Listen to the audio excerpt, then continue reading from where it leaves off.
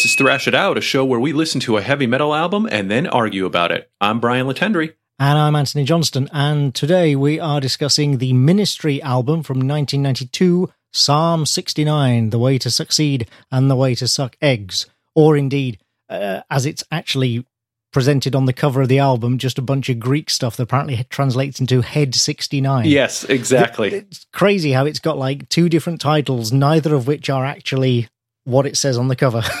No, but all very on the nose when you do a little bit of research, for sure. Oh, like yes, they weren't, not a lot of subtlety, which I think is a good understatement, a good theme for this record, right? Not a lot of subtlety. Right, yeah, they're not exactly a subtle band, no. No, certainly not at this point in their career, that's for sure. Right, yeah. So yeah, hello everyone. I will just say at the outset that you remember, I think it was in the last episode that we mentioned we were going to open the listener poll for the encore episode that is coming up, the second technically of our encore episodes. That poll is now closed, and we will be selecting one of the choices for that episode at the end of this show, and then the next episode will be that encore episode where we talk about an album by a band that we have already discussed, a different album, obviously. So I'm looking forward to that. Me too. I'm excited about that, man. We had some, well, I'll go into it later, but we had some very interesting nominations there. Dude, not in any way that I thought they would go at all. I'm always surprised, and that's what makes it awesome, by the choices that people put up there. Exactly, yeah, and it's the same for the regular listeners poll as well. It's impossible to predict our listeners really at any step. No, it's like a reminder of the lens that you personally just look through, right? In the frame of reference that you had. You're like, oh, I expect that this, and this will probably come up. Nope, completely different than what I expected people would put up there. Speaking of unexpected things from our listeners, I saw an iTunes review the other day. I didn't sort of recognize the handle of the person who wrote it, but it referred to us as refined gentlemen. No way. Holy cow. Can whoever wrote that, can you give my wife a call for crying out loud? Because she would be like, lackadaisical nerd. Yeah, I was like, are you kidding? That's great. Hey, I'll take it.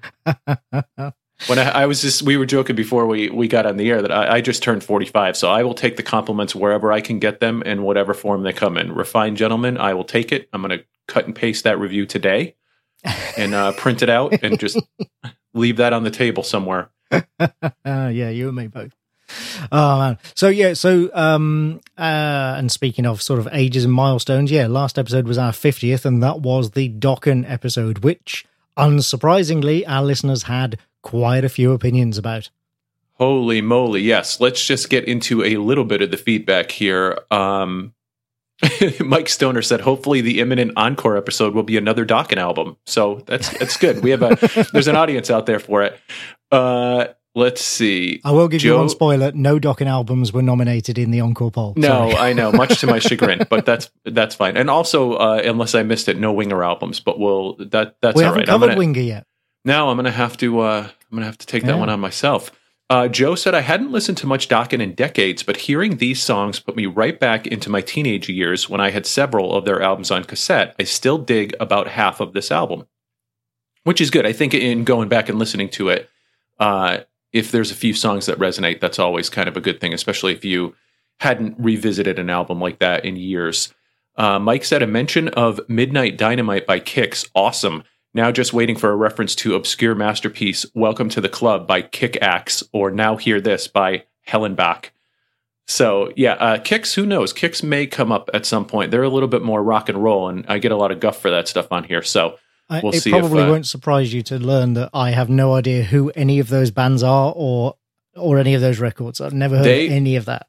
They, I would say, are an AC/DC adjacent band that, unfortunately, like many bands of the mid-'80s, got most well known for a ballad that they did called Don't Close Your Eyes, off of the awesome Blow My Fuse album. But I digress. Christopher said, okay, well, here it goes. I'm listening now, and I love how excited Brian is despite my distaste for Dokken.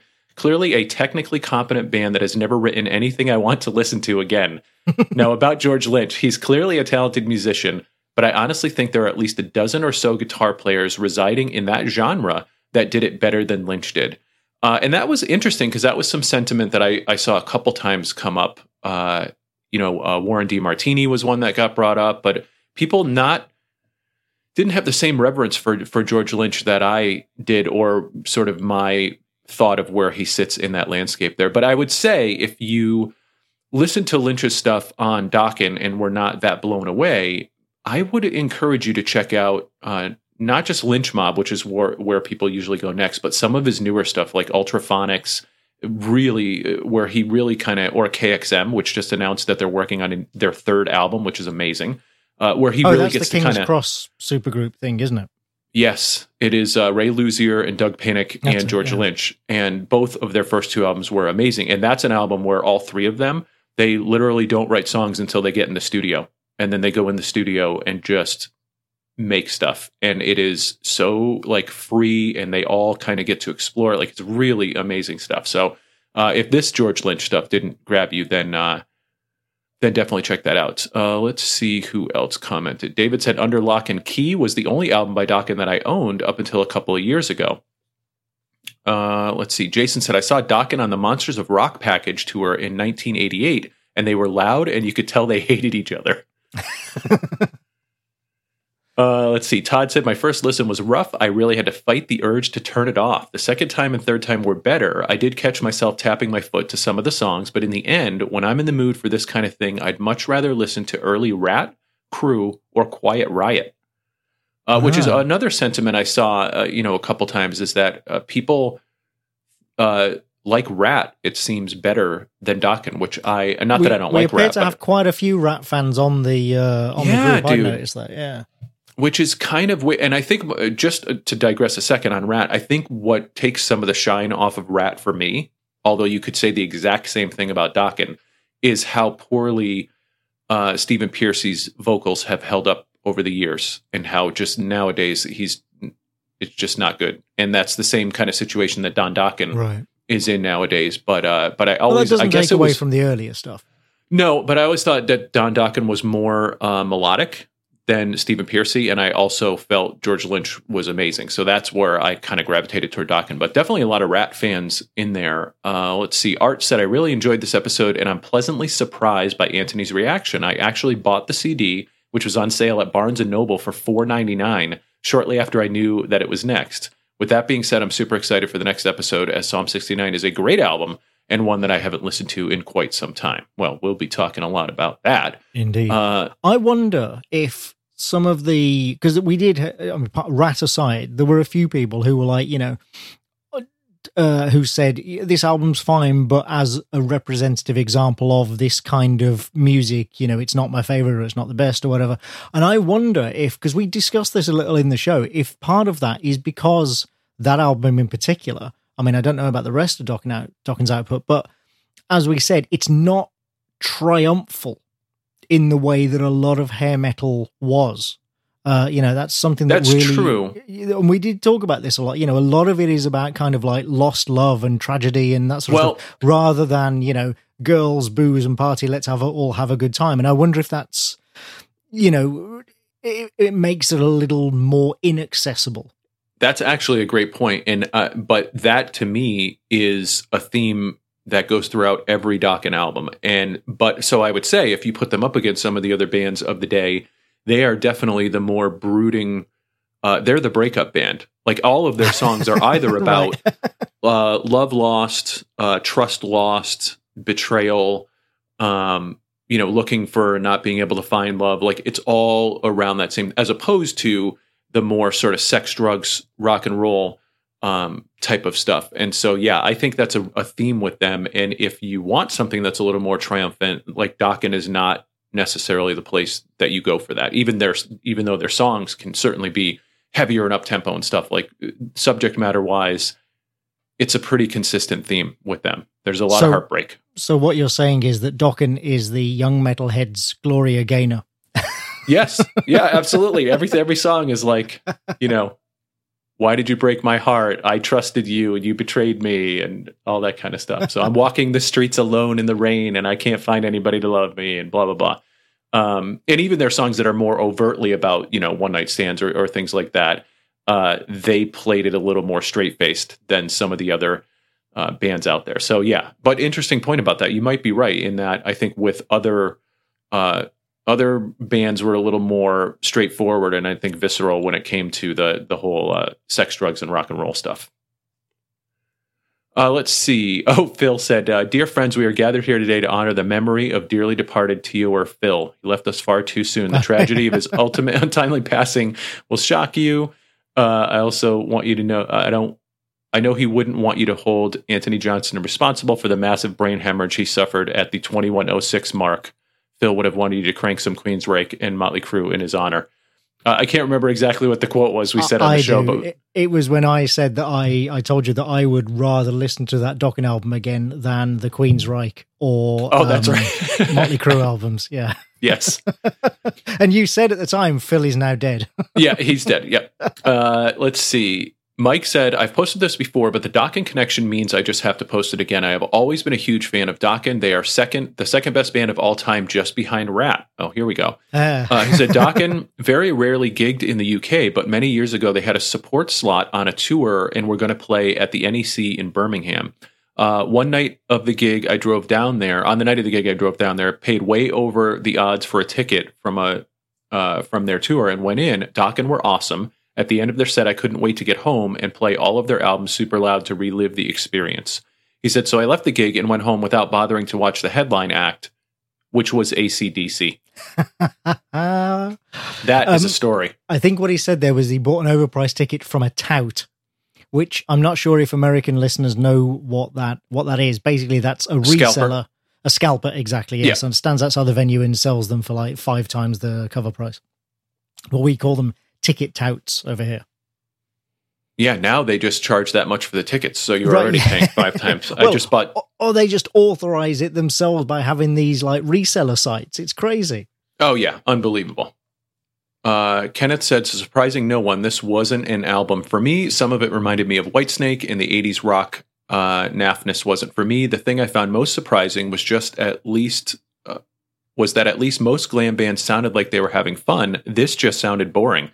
And I think that's to your point, right? They don't write songs that are a lot of fun.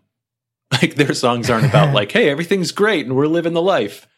David said hadn't listened. Maybe that's why I took to it more than some of the other Hair albums, to be honest. That's more my kind of thing anyway. Well, I think that whether it's deeper or not, I think the fact that they do have a more somber approach, it at least gives the illusion of depth, whereas so much of that glam metal in the 80s is just shiny surface. So super thin. You know what I mean? Especially from lyrical content. David said, "Hadn't listened to this in a long time. Personally, I prefer Back for the Attack. For some reason, I don't like the sound of Under Lock and Key. I just don't know if they've compressed the hell out of it or something, but it doesn't seem to have the dynamics of Back for the Attack. Song-wise, I like it, but not sonically, if that makes sense." Yeah. Stewart said, "I was reminded of Whitesnake, Joe Lynn Turner era of Rainbow, as well, later Magnum 2. Having said that, it made a better impression than I was expecting." I could definitely see the Whitesnake comparisons. Yeah. I mean, for sure. He even looks a bit like David Coverdale. Let's see. Kenneth said, "I did forget to say how much I enjoyed the show. So, whoops." He said, "I can struggle sometimes if I didn't like the album, but this kept me engaged, even if I was hoping for some of that old school Anthony snark." He said, "You're getting soft in your dotage." Yeah. Let's see. Someone else said Dokken was smart hair metal, which I think kind of ties into the theme that we were sort of talking about there. Tortoise said, "I've always passed on Dokken for whatever reason. However, I get excited by how excited Brian got. Further, does anyone else notice this felt like pre-Skid Row? That is very interesting." I don't know enough about Skid Row to say if that's the case or not. I would say that Skid Row would make for a very interesting discussion because they came in on the very tail end of that glam era. And on their first album, it was clear that their sound was not the same as a lot of that. And then they actually got heavier with each of their next 2 albums before they sort of completely imploded. And now Sebastian Bach does his own thing, and Skid Row has been going with a couple of different singers for over the years. But that first album was a fantastic album. It just came in late in the game in the 80s. Let's see. Andy said, Brian's going to put me back in the penalty box for this, but here goes. I'm agreeing with a lot of what Anthony says here. I like some of these songs. I think the band is pretty talented, but for some reason, the album sounds kind of bloodless to me. Anthony mentioned Bryan Adams, and I actually thought much the same thing, that some of these songs verged on AOR. One song especially looks up the title real quick. Don't Lie to Me. Sounds like it's straight off the Karate Kid soundtrack or something. Yeah, that's okay. Yeah, that's accurate. I mean, you can't. Yeah. you can't deny that. Absolutely. It sounds like that Chicago song, right? Was it The Honor of Love or The Power of? I can't remember what it was, but it was off of Karate Kid 2, I think.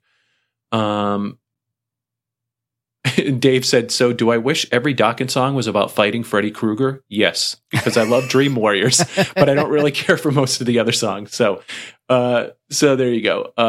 And then Matt said, an in-depth discussion for sure. I agree with Brian's take on Drifting Away, a rubbish ballad considering what Dokken is capable of. And then Phil said, so I guess I should comment, surprising no one, this album is absolutely for me. This one was easy, and although no homework was required on my part, I basically ended up doing a PhD dissertation on Dokken and then Rat, binging their entire discography. I freaking love Dokken. Under Lock and Key, I love this album, although in the end, it may be behind Tooth and Nail and Back for the Attack for me. Oh, and George Lynch should absolutely be discussed with all of the great 80s shredders. Yeah. Wow. Like I say, it was, a lot of opinions on that album, a lot of feedback. Yeah, but as always, and here's what I absolutely love about our community here, much like with all of those other 80s bands that I've thrown out there, people give it a chance, and that I super appreciate. Like, people gave it a listen, and they found a couple things that they maybe liked about it, and they in either way, they formed a more informed opinion about what they think of Dokken, especially if they had only seen a couple of videos on MTV or something. So it's right. It's and great. Even the people who aren't into it, were good natured. 100%. And that's what I continually love about our community here is that, look at this. There's 72 comments in this thread on this Dokken episode, and people just having great discussion and completely independent of you or I. People just come and have these not awesome. Necessary. No, which I absolutely love. I mean, me too. That's my favorite thing is to check in and see these conversations that kick off and just a lot of back and forth, and the friendships that you see form in our community between people who obviously had never even spoken to each other before they started, kind of hanging out here. It's got a very old school message board. Yeah, it's got that old school message board type of feel, and it also is achieving that. Hanging out at the record store and having conversations, with other fellow music fans that I love. So, well, and we have how many members are in the group now? I was just talking about that. I think we're at 298 now, so we're approaching 300 pretty quickly. Yowza! That's I mean, to have.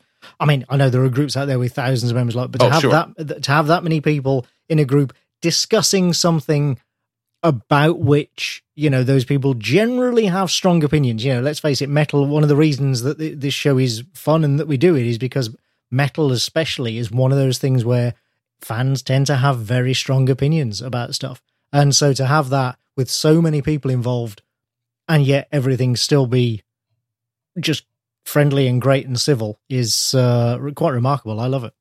Yeah, me too. And it kind of reinforces the hunch that we had when we started this show, which is that I think people would really like to get together and talk about the music that they love and have an outlet for that, because we certainly craved that, which is why we started the show in the first place. Indeed. And we pointed out last episode, actually, that it was almost 4 years since our first episode. It's even closer to those 4 years now. It's literally, as we record, it's like 10 days from our 4-year anniversary, which is crazy. Unbelievable. I can't even fathom years. that. Yeah, I would say if someone asked me off the top of my head, like, how long have you guys been doing that podcast? I'd say probably about 2 years. Yeah, a couple of years, maybe 3. A couple of years. Yeah. How many episodes did you do? I don't know. We're probably up to like 30 now or something like that. Nope, 50. Yeah, this is 51. Yeah, crazy. And then if you start thinking about the hours, because some of them are over 2 hours long, I mean, we've got to be over 75 hours now as far as like actual. Easily. Yeah. But that's podcasting for you. I mean, you very quickly, well, this obviously having done things like Secret Identity for so long, you look back and you realize, oh my God, I've literally thousands of hours of me. Yep. Yakking. Matt and I figured it out. I did like some ballpark estimates one time, but I think like with Secret Identity, you could have a 24-hour radio station go for like a month and a half and not run out of content in like 24 hours a day. Wow. Yeah, it's absolutely crazy. And the toughest thing about it now is that I didn't archive them well when we first started. And so I'm actually slowly putting them up on the Internet Archive, all the old back episodes of Secret Identity, but like they're on backup hard drives and stuff like that. Like it's, that was a hard lesson I learned along the way, is like, do that better next time. Yeah, that's one thing I did do from the start with Unjustly Maligned. I have, an archive of the entire show. And that's another one where I tried to keep those shows to around an hour. Some of them were a little less, some of them went a little over. But yeah, as a result, there's almost 100 hours of that out there, even with it having, I think it was 83 was the last episode, I think, or was it 87, one of the two. But yeah, so there's close to 100 hours of that out there as well. It's, and then, there's God knows how many hours of me talking doing incomparable game shows and the like. And there's a lot of us out there on the internet. Yep. And we haven't even started talking about the album this week. Right, well, so let's, I think that's a good cue. So let's do that and start talking about Ministry. So, I mean, it's one of those things where it's hard to imagine anybody listening to the show doesn't know Ministry and, is at least the basics of their history. But in case they don't, they were formed probably earlier than most people realize in 1981 by Al Jourgensen and at the time drummer Stephen George, who's now a producer, as a synth pop outfit. And then in the mid 80s, Al discovered hardcore. And picked up his electric guitar again, and the album slowly shifted towards, what we now think of as the Ministry sound. Jourgensen has actually given multiple explanations for that shift in style over the years and what happened exactly. Most of them are contradictory. This is a common theme with It's almost as if he didn't have a clear recollection of some of those times. It's almost as if he wasn't quite in his right mind. Yeah. Yep. It is a common theme with Jourgensen that, like, over the years, you will get wildly different and directly contradictory explanations for even the simplest of occurrences. Right. It's like if you ask him the same question more than once, you've already made a mistake. You should you're already going to get three answers. Yeah, document that first answer and move on. But I think to me, that sounds like the most common one. The most believable one, I should say. That he basically just like heard hardcore music and went, oh shit, no, that's what I want to do. Because if you listen to that early stuff, and it's not bad, honestly, it's like he kind of disowns it a little now, but it's not bad. But what it is hugely influenced by British goth and post-punk. And later very directly by Depeche Mode as well. So clearly he was sort of finding, and we all do that when we start out. He was listening to his influences and kind of emulating and imitating them a little. He was Divine's guitarist at one point before he formed his own band, if you can believe that. I mean, it's almost Pantera-esque, that chapter of their career, because let's never forget that Pantera was a hair metal band. Absolutely, yeah. And Alice in Chains. I was going to say, and you never will let them forget it. Never. But yeah, so as I say, that to me sounds like the most, because it's a very honest and sort of, it's the kind of explanation that doesn't rely on building your own myth, which as time went on, Jourgensen did, Oh, he's a storyteller. Yeah, begin to do a lot. He is a storyteller. Yeah. Anyway, so they as I say, they made this shift, and then in the mid to late 80s, they released two albums before Psalm 69 that were real precursors and really kind of showed that shift happening. And that was Land of Rape and Honey and The Mind's a Terrible Thing to Taste. And those were fairly successful. Not huge. They didn't change the landscape or anything, but they were fairly successful. And those are both with Paul Barker, right? He was on both of those albums. Barker joined before Land of Rape and Honey, as did Bill Rieflin. Yeah. As well, the drummer. And I think, what's his name? Scaccia, the guitarist, I think joined also around that same time. Basically, that core of the band, those four members, all kind of came together around the same time. And yeah, from Land of Rape and Honey through Psalm 69, that core of the group was all together and, sort of working as a unit. And I don't think it's any coincidence, therefore, that those 3 albums are clearly the band's best albums. They're the best output that Jurgensen ever put together. And interesting how I'm sure you'll get into that, how he frames that. Well, yes, absolutely. What I was going to say was he's clearly a ringleader. He's clearly really, really good at taking other people's contributions and putting them into a thing that becomes Ministry. Where I think, yes, he kind of lost his way along, was where he started to think, no, it's all me. And everybody else got a bit pissed off with that and they all fell away one by one. But when he was just doing that, playing that part of ringleader and, being that sort of compiler and more of a producer, really, a guy who puts everything together and makes it more than the sum of its parts. He did an incredible job at that. So yeah, those albums were relatively successful. As you can see there is a live video of Ministry that was recorded on the Mind's a Terrible Thing to Taste tour called In Case You Didn't Feel Like Showing Up. I think there's an album of it as well, but I've never heard that, but I have seen the video many, many times, and we'll get into that. I'll explain why later. What I wanted to ask was, did you, because those were fairly well-attended shows and a big production, did you see that video? No, I did not. And I haven't watched, the only video of Ministry that I've ever seen are the videos that they had, their actual videos they made for MTV. As far as live, I had never seen them live.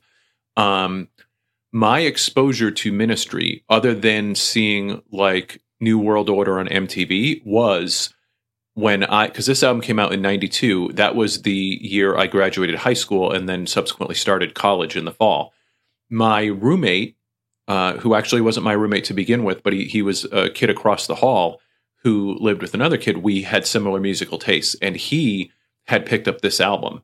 And the first time I ever heard the album was in college. So I would say like 3 months after it came out, right? It came out in July, and I ended up hearing it in the fall of that year. And that was a staple of any party or any gathering. And I ended up living with this kid my sophomore year in the apartments on campus. And so anytime there was a group of people, or anytime people were pre-gaming for a party and getting revved up for a party, you could bet your bottom dollar that this album would get thrown on to fire people up, especially, as we'll get into it, the beginning of this album. So that was my exposure to Ministry as far as actually hearing the whole album, was when I got to college.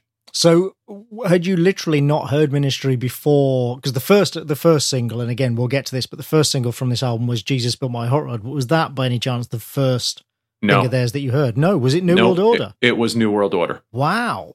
Yep. Wow. Okay. That's interesting. Yeah. I heard them at art college. There were a couple of remember when we did Skyclad, I mentioned the Grebos. Yes. The Grebo movement. Well, there were a couple of Grebo kids in my design class, on my design course, I should say, at art college. And they were big into this nascent industrial stuff like Ministry, Front 242, 9 Inch Nails' first release, all that sort of stuff. And at the time, Mind had just been released. Mind's a Terrible Thing to Taste had just been released. So that tape was played a lot in our design studio. We had a Ghetto Blaster in the corner, tape player. We all brought in tapes, and that one got played a lot. So I heard Mind's a Terrible Thing to Taste over and over. I was very familiar with that. And then one of my very good friends, a guy I'm still friends with now, got seriously into industrial, and he bought those earlier Ministry albums and stuff. But in addition to that stuff, he also got a VHS copy of the live video, In Case You Didn't Feel Like Showing Up, which again we watched many times. I don't even want to think about how many times I've watched that video, or how many times he has. Christ. And it was kind of it's you should watch it if you get a chance. It is a very late 80s thing where it's got that kind of late 80s cheap B-movie cyberpunk aesthetic, lots of things like oil drums on fire. And there is literally chicken wire between the band and the audience. There are 10 guys on stage You can't tell what half of them are doing half the time. Jurgensen himself is not even up front most of the time.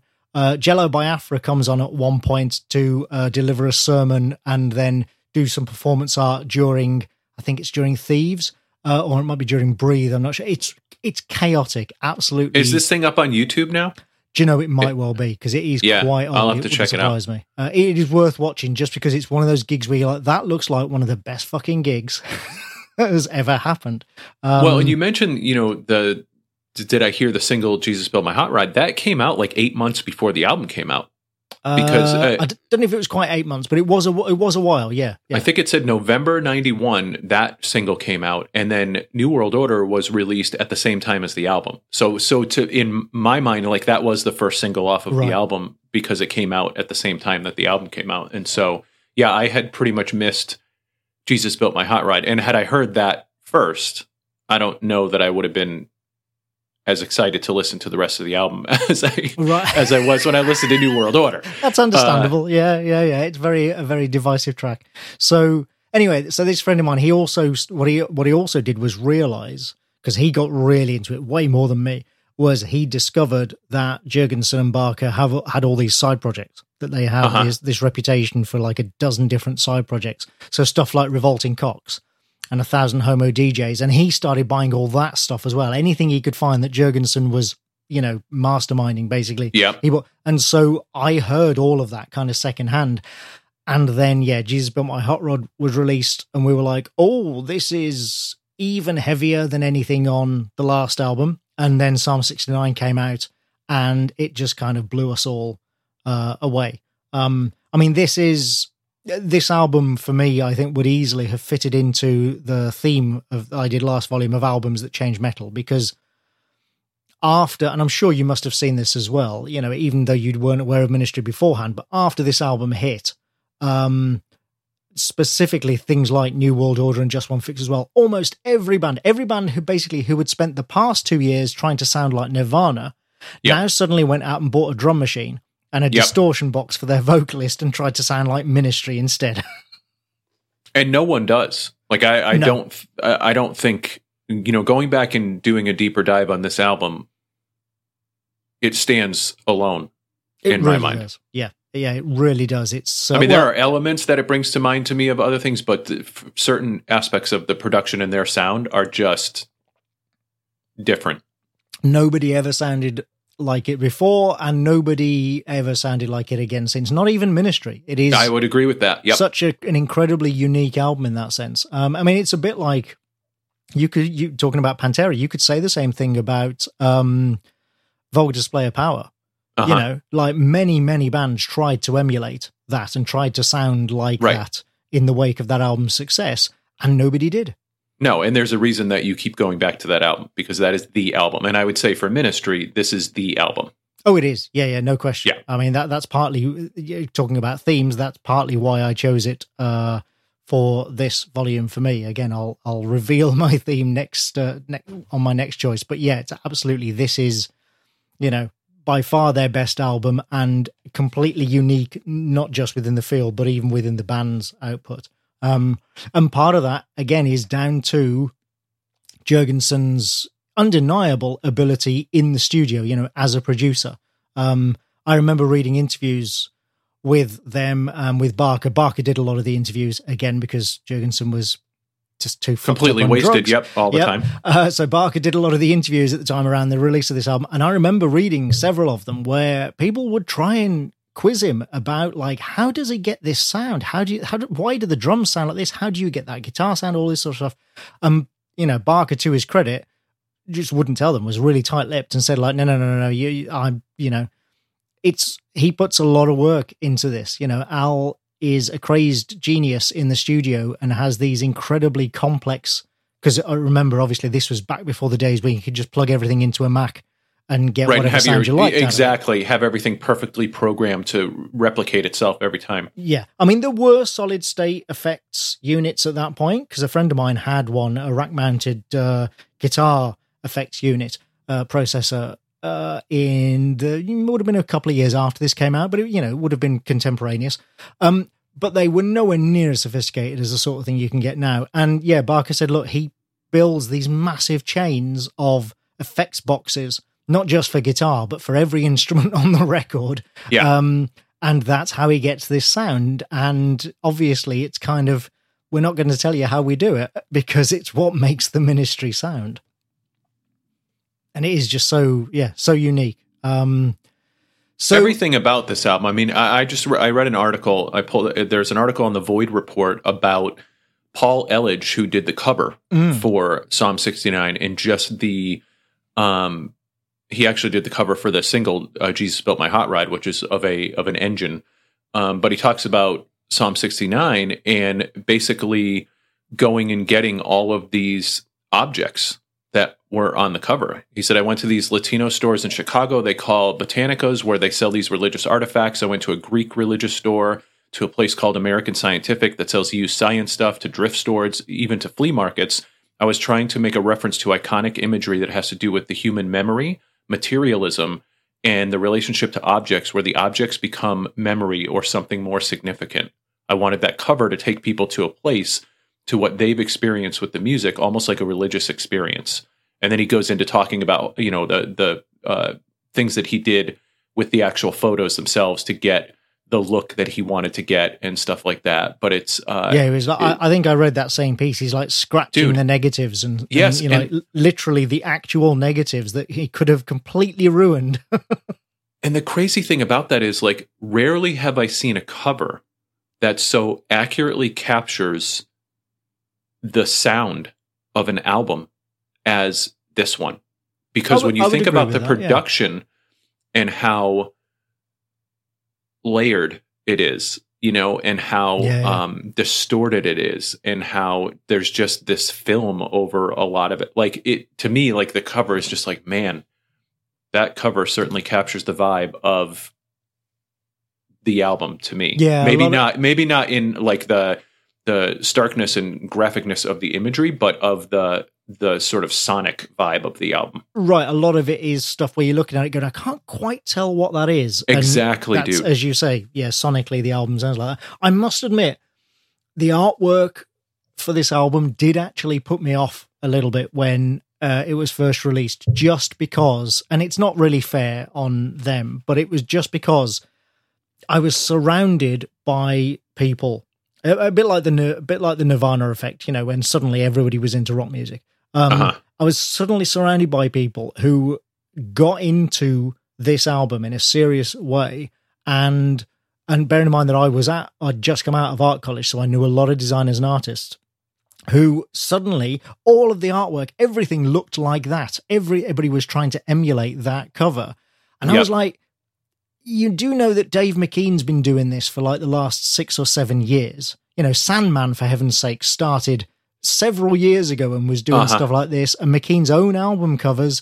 And it was a little disappointing because it got an outsized amount of credit for, kind of doing something that to me actually felt kind of retro by that point. Which, is a little unfair on my part, and it's certainly not fair on the artist, because he wasn't trying to claim that he was doing anything new. And as you say, it does suit the album. But my God, I was surrounded by so many people who thought that they'd discovered the Second Coming and just had no idea of the history. But that's the old man. Even when I was a young man, I was an old man. So yes, that's just me. But so it came out and changed metal. There's no question. It changed music or heavy music at any rate, and was an enormous success. I mean, actually, it didn't chart as high as their following album, but it had a longer sustained sales period. I think it's the only one of their albums that's a platinum. I believe you're right. And now this hit 27, and I want to say the next one hit 19, maybe, on the charts. But that was a short spike, whereas this was a Dark Side of the Moon style. It kept selling for like 6 months. Not hurt, of course, by the fact that they then joined Lollapalooza just after this album came out, which I'm sure contributed a lot to that. It hit gold in 93 and platinum 2 years later. Oh, it took that long? Wow. Yep. But that shows that it really did just keep selling and selling and selling over all that time. And it is a better album than Filth Pig. I mean, which is the album that followed it. Filth Pig is just not as good an album. You know, it's not as bad as some of its critics would have you believe, but it is nowhere near as good as this. You know, some individual tracks on it are pretty good, but as an album as a whole, you know, this is just a much more cohesive, just much better album. And yeah, again, most people, maybe not enthusiasts, but most people, when this album came out, had simply never heard anything like it. Oh, yeah. I mean, it hits with the chaos that it embodies. You know what I mean? Like, It's just like, holy crap. Yeah, it's and also, and again, we'll get into this in the songs, but also the style. What became really, I mean, this is the thing, they did set industrial music. They did, you know, Ministry did not invent industrial music, but they were there at the start, you know, and you go back to things like Land of Rape and Honey, and you can hear the start of what became known as, you know, industrial. They were definitely part of that pioneering movement, but it's not like they invented it with this album. But one of the things that that signified it and the way it developed in the wake of this album was the really, really the monotony of it. You know, the repetition, the endless repetition, the dirges, and the sort of lack of chord changes. The really sort of easy to play single note riffs, which obviously a lot of amateur bands, myself included, you know, emulated because it was really easy to play. A lot of people had never heard music like that before. And again, that's not to say that they invented it, but it really popularized it. And so it was just kind of, the whole thing sounded so different to anything else that was even in the underground, really, at the time, unless, as I say, you were an enthusiast. I remember another quote from Paul Barker that I'll never forget. Somebody said, so, like, you know, all these tracks that go on for 6 minutes with, you know, like one chord, how do you remember, like, the song? And he just said there's a lot of counting. I was like, yeah, no, I can imagine that. There probably is, because there's also some very odd time signatures on some of these songs as well. Oh, for sure. But I did see the Ministry live, but unfortunately, it was not when they were at their height. I saw them in the late 90s. I think Paul Barker was still with them at that point, but it was part of an all-day festival, one of those multi-stage things, and they were on at like 3-4 o'clock in the afternoon, and it just wasn't right, you know. I don't have they are they, because in 2018 I was reading a thing that where Jorgensen had said we're actually talking about doing something in the near future. He was talking about how him and Barker had kind of mended fences and were talking again, and this was 2018. I don't know if this has then since changed again, but it sounded like after years of, you know, basically not talking to each other or whatever, they were starting to talk again. So I didn't know if there was any talk or if he had rejoined for any gigs or anything like that. I haven't seen anything about that, but I don't follow Ministry closely enough to know if that's the case or not. It wouldn't entirely surprise me, because I think I read that same piece, and it wouldn't entirely surprise me if 2 months after that, you know, things changed and they fell out again. Right. That and seems to define their relationship. Well, and the reason that I was kind of trying to find out more information about that is because I just got tickets for, yet again, Slayer's farewell tour. This is the final leg of their farewell tour, which I think I've seen them 3 or 4 times on their farewell tour now. Again, like the Rolling Stones.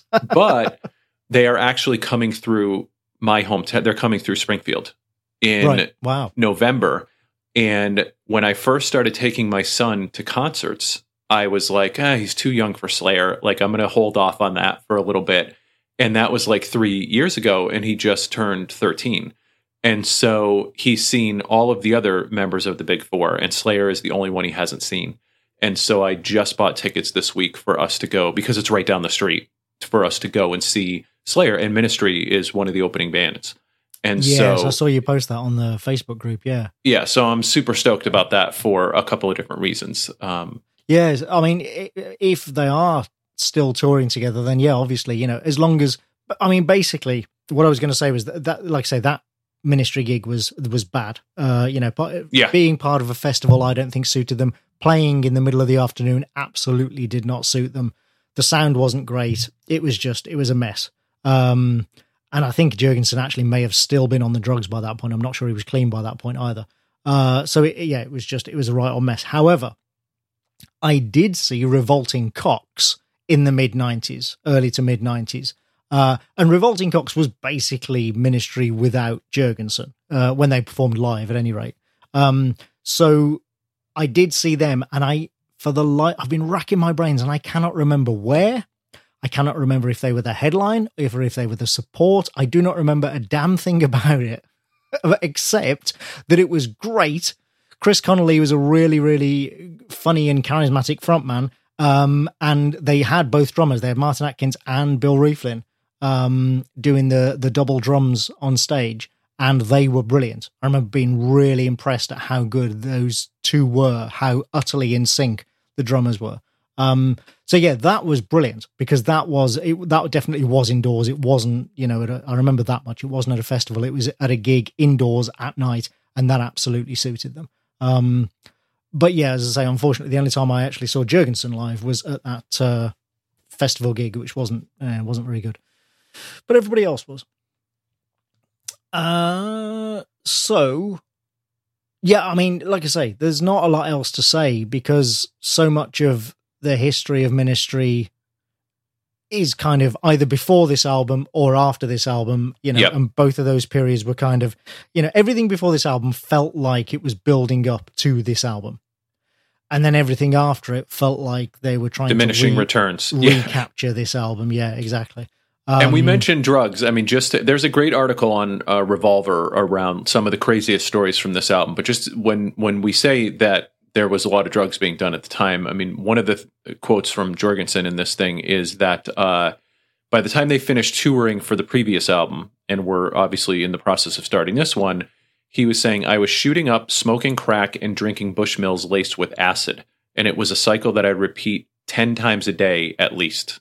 And that the addictions that the band had were costing them $1,000 a day, which they used their $750,000 advance from the record company to make the new album to pay for." Yeah, some of that story has changed over the years.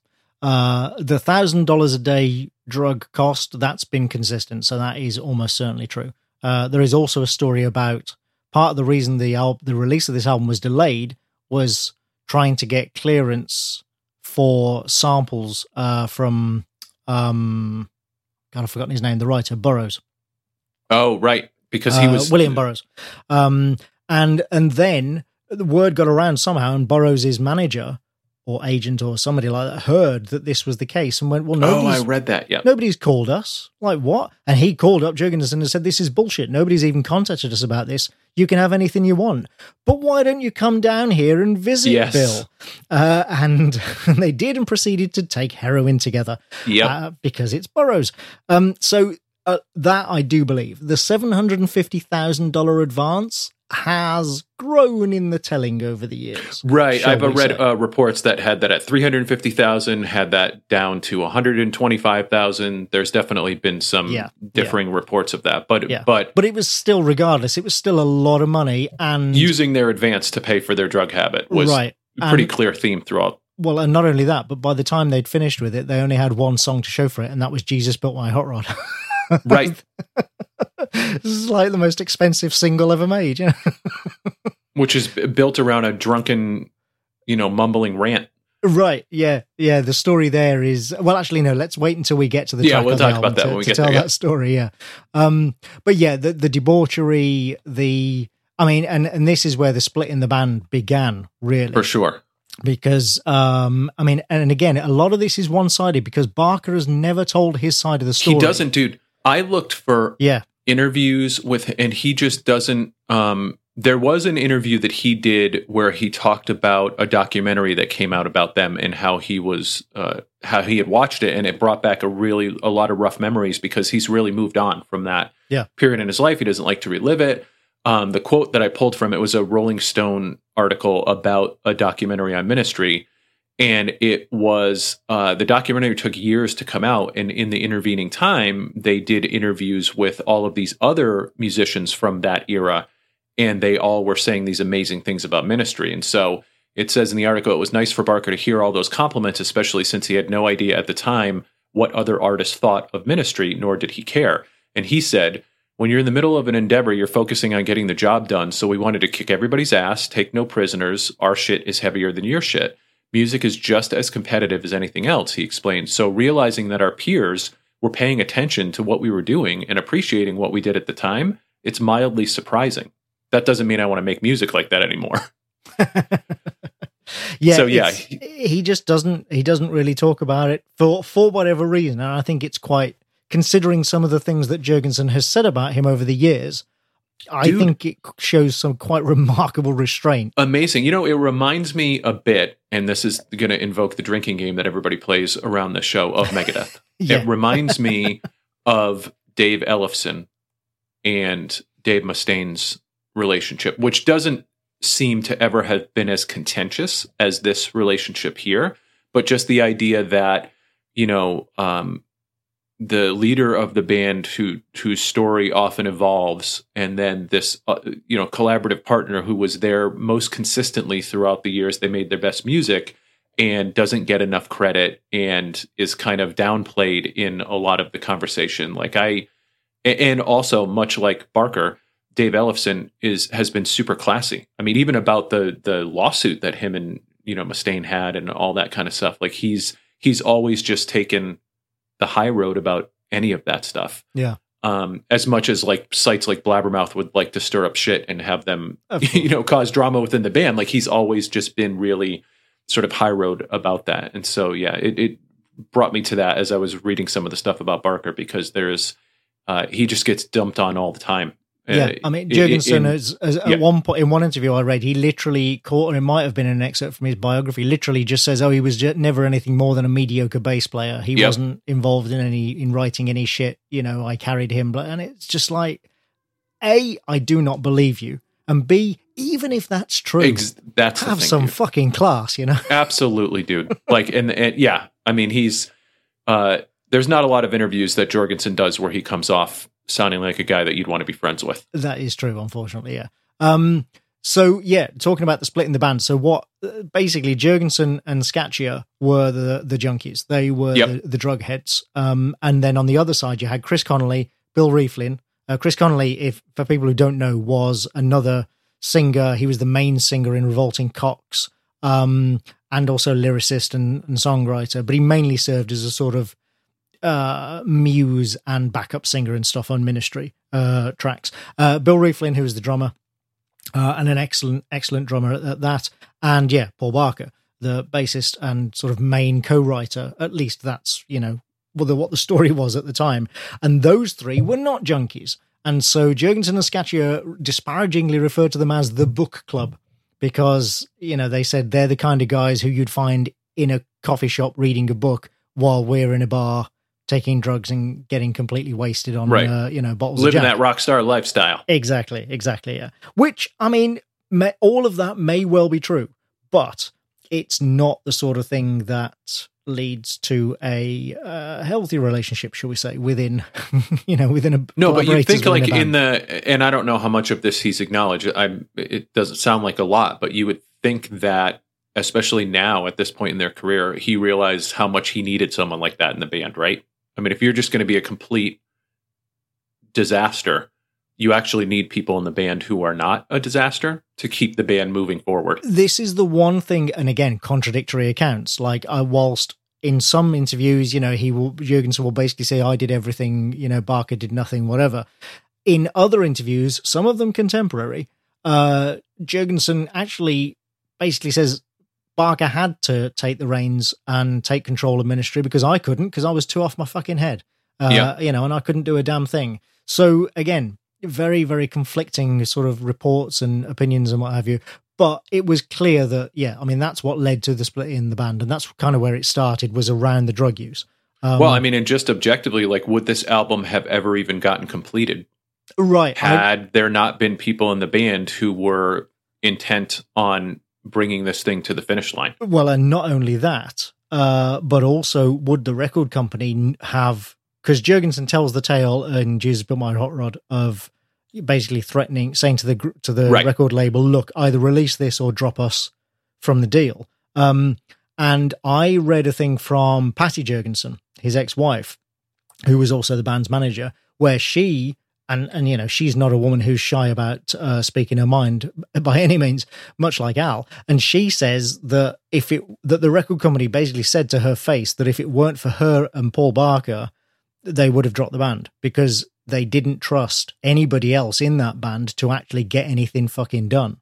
But they did trust Patty and Barker to keep Al and the others on track and actually get shit done. So, you know, again, it's all he said, she said. Right. But knowing what people and rock stars are like, I am inclined to believe that to a certain extent.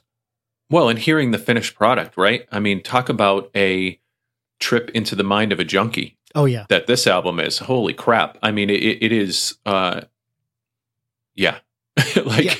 Well, let's get all right. So let's do that. Let's start that. Let's get into the album itself, track by track. So we'll start off with, of course, track 1, the opening track, NWO or New World Order.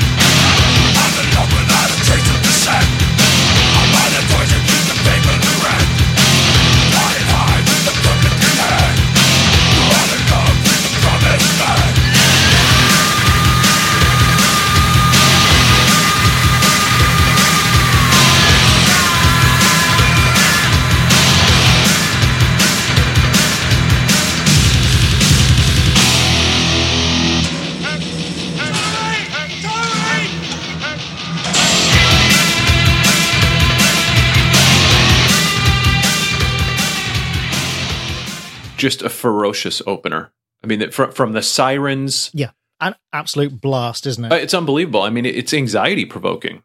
And I would say that of many of the tracks on this album. Like it is, it just hits like a bomb. You've got the sirens, you've got the military chanting in the background. Then the riff comes in at like 40 seconds. And then when the vocals start at like a minute, and this is something that plays out through the entire album in terms of like how the vocals are produced. It sounds like he is under an inch of water. Right. Yeah.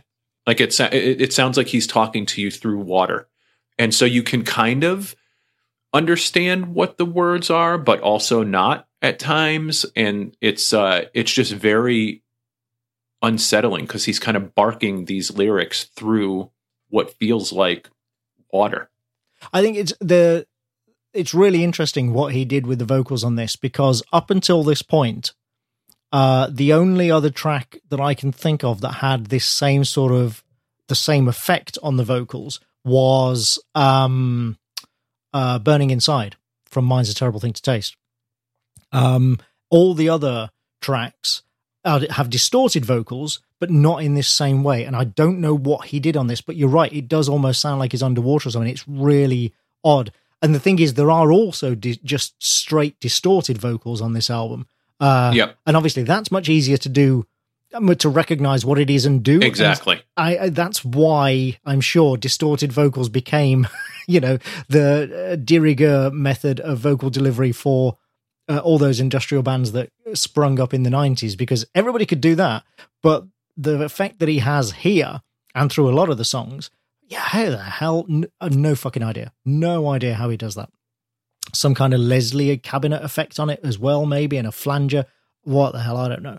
But Yeah, what an incredible opener. And you can hear the bass. You can really hear the bass. Oh, for sure. It's nice even and in that thick. opening blast. It's nice, isn't it?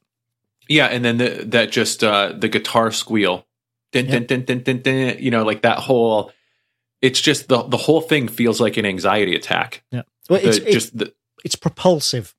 Yeah, this absolutely. Track. The thing about, there's something about the beat and the way the beat and the bass play together that absolutely, you know, we talk about driving rhythms, and this is a really propulsive driving rhythm. And this is another thing that came up with the copycat bands. Like I said, everybody went out and bought a drum machine. I'm not sure this is a drum machine, because Bill Rieflin was still in the band at this point, and Bill Rieflin is an excellent drummer.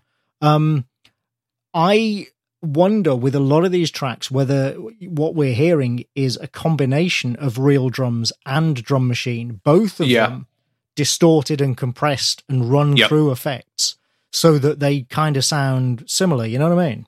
Well, and the fact that you can't pull that apart and easily recognize it goes back to what you were talking about in terms of the sort of his production magic. You know what I mean? Like his technique in the studio, because it is hard to determine. Like the part that to me that sounds like a machine is that first da da da da da da da, you know, like that kind of thing. But yeah, the song itself. But even then, you and I know there are plenty of drummers who can do that. Oh, absolutely. Yeah, absolutely. There are to a dedicated metal drummer, that kind of blast beat is not that difficult. So, but it sounds that it's so clear.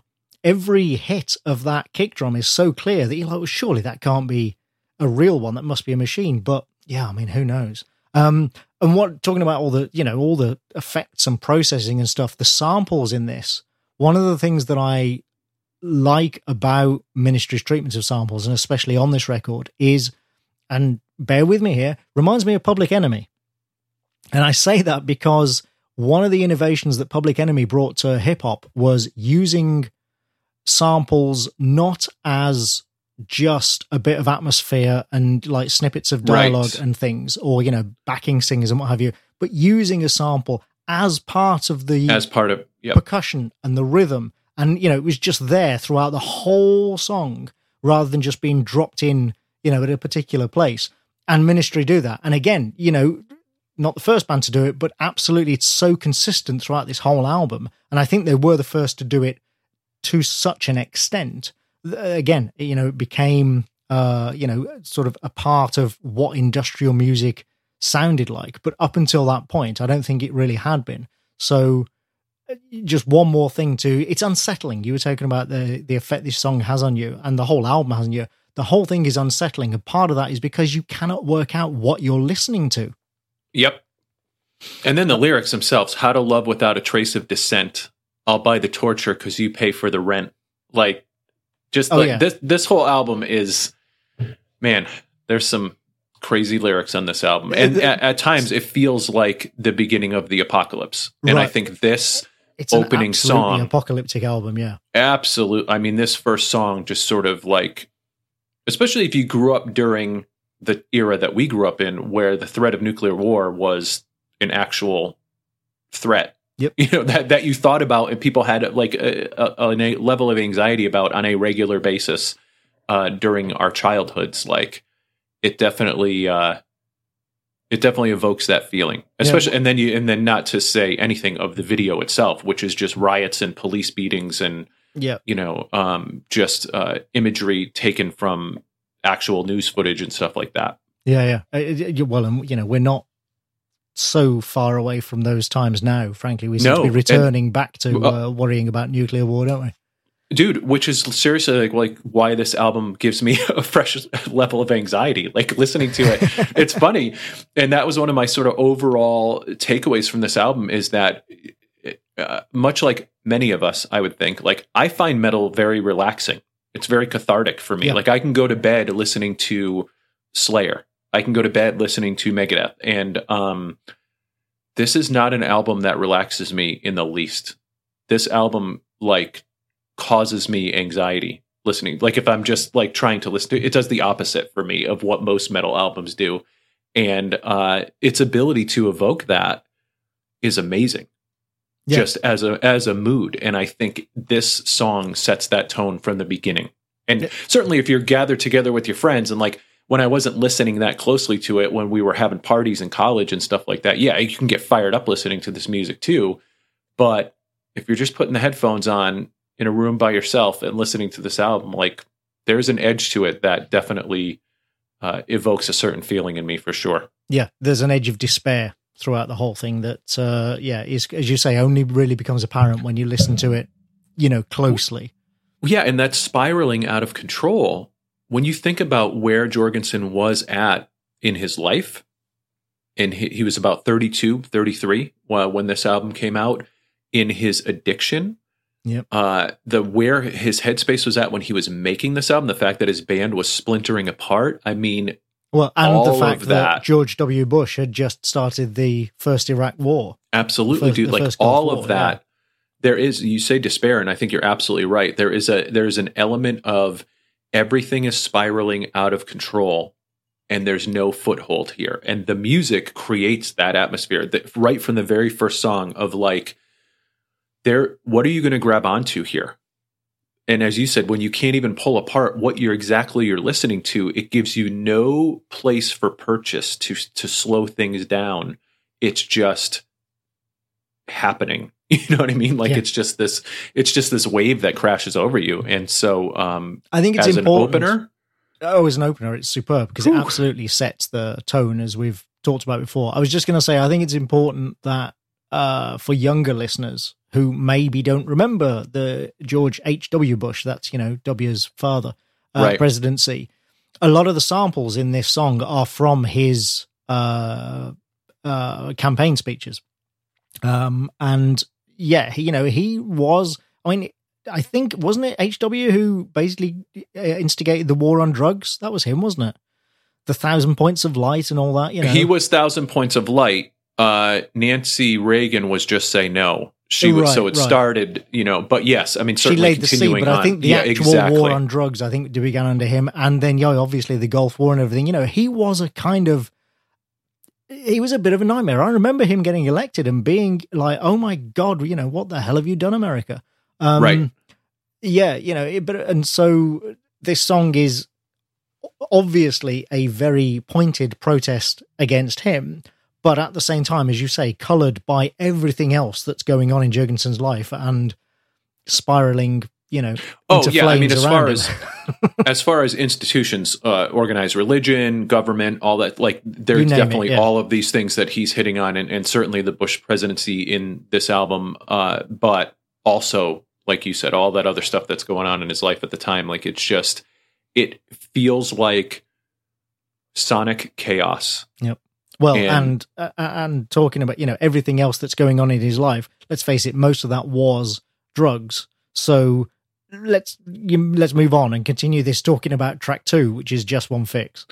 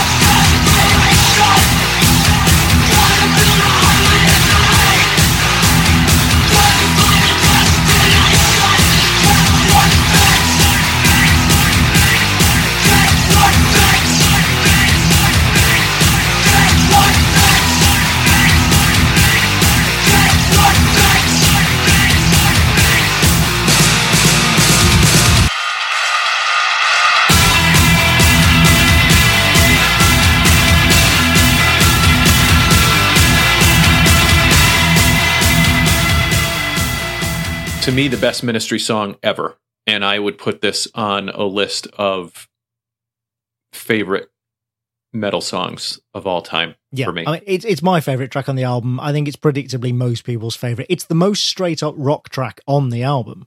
It has a full on straight up thrash riff. It's so good. Which would not be out of place on a Big Four album, let's be honest. For sure, dude. The difference, talking about the counting again, the difference is the sheer amount of unwavering repetition. Yes. Because this entire song almost, there's almost nothing changes in the music throughout this entire song. It's just one. No, riff all it does is when over. it goes da da da, it just doubles down. Yeah, it just momentarily resets so that it can hit you in the face with it again, and it's like, and then the opener, like Never Trust a Junkie, and then boom, the song just explodes. Yeah. It reminds me of like, you remember that first person movie that came out a couple years ago, Hardcore Henry? Oh, I didn't see that.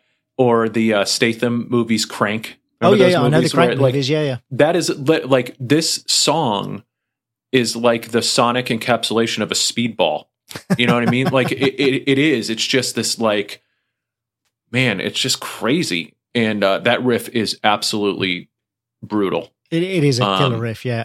But all that repetition, it sort of demonstrates one of the things that I like about Ministry, and one of the things that I think, some of their contemporaries and the bands that came after didn't fail to realize and didn't achieve. And I've talked about this before, and that's the emphasis on dynamics within the song, because most of this album, the enjoyment of listening to it comes from the dynamics and the rhythm rather than tunefulness. It is not a tuneful album. It's not a melodic album. But what it is a very, very rhythmic album. And it's got a lot of dynamics. The first track, NWO, has those drum blasts that repeat, occasionally through the song. And this has, as you say, the same thing with the da-da-da-da-da bits.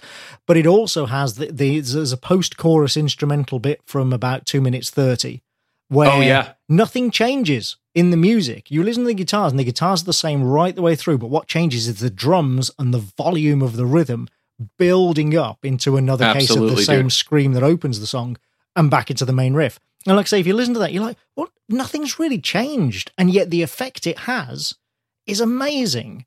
And that's all because of the dynamics. At like 4 minutes, when the Slayer-esque, notes come in where it is very Slayer, isn't it? It's almost like South of Heaven, dude. Yeah. And just like that just adds another nice little accent on just it. This song really is a great song from start to finish. I agree. And yes, so going back to what we were talking about before, I mean, it's called Just One Fix, for heaven's sake. It's, it has that line from Sid and Nancy, never trust a junkie. It does not make any bones about its subject matter.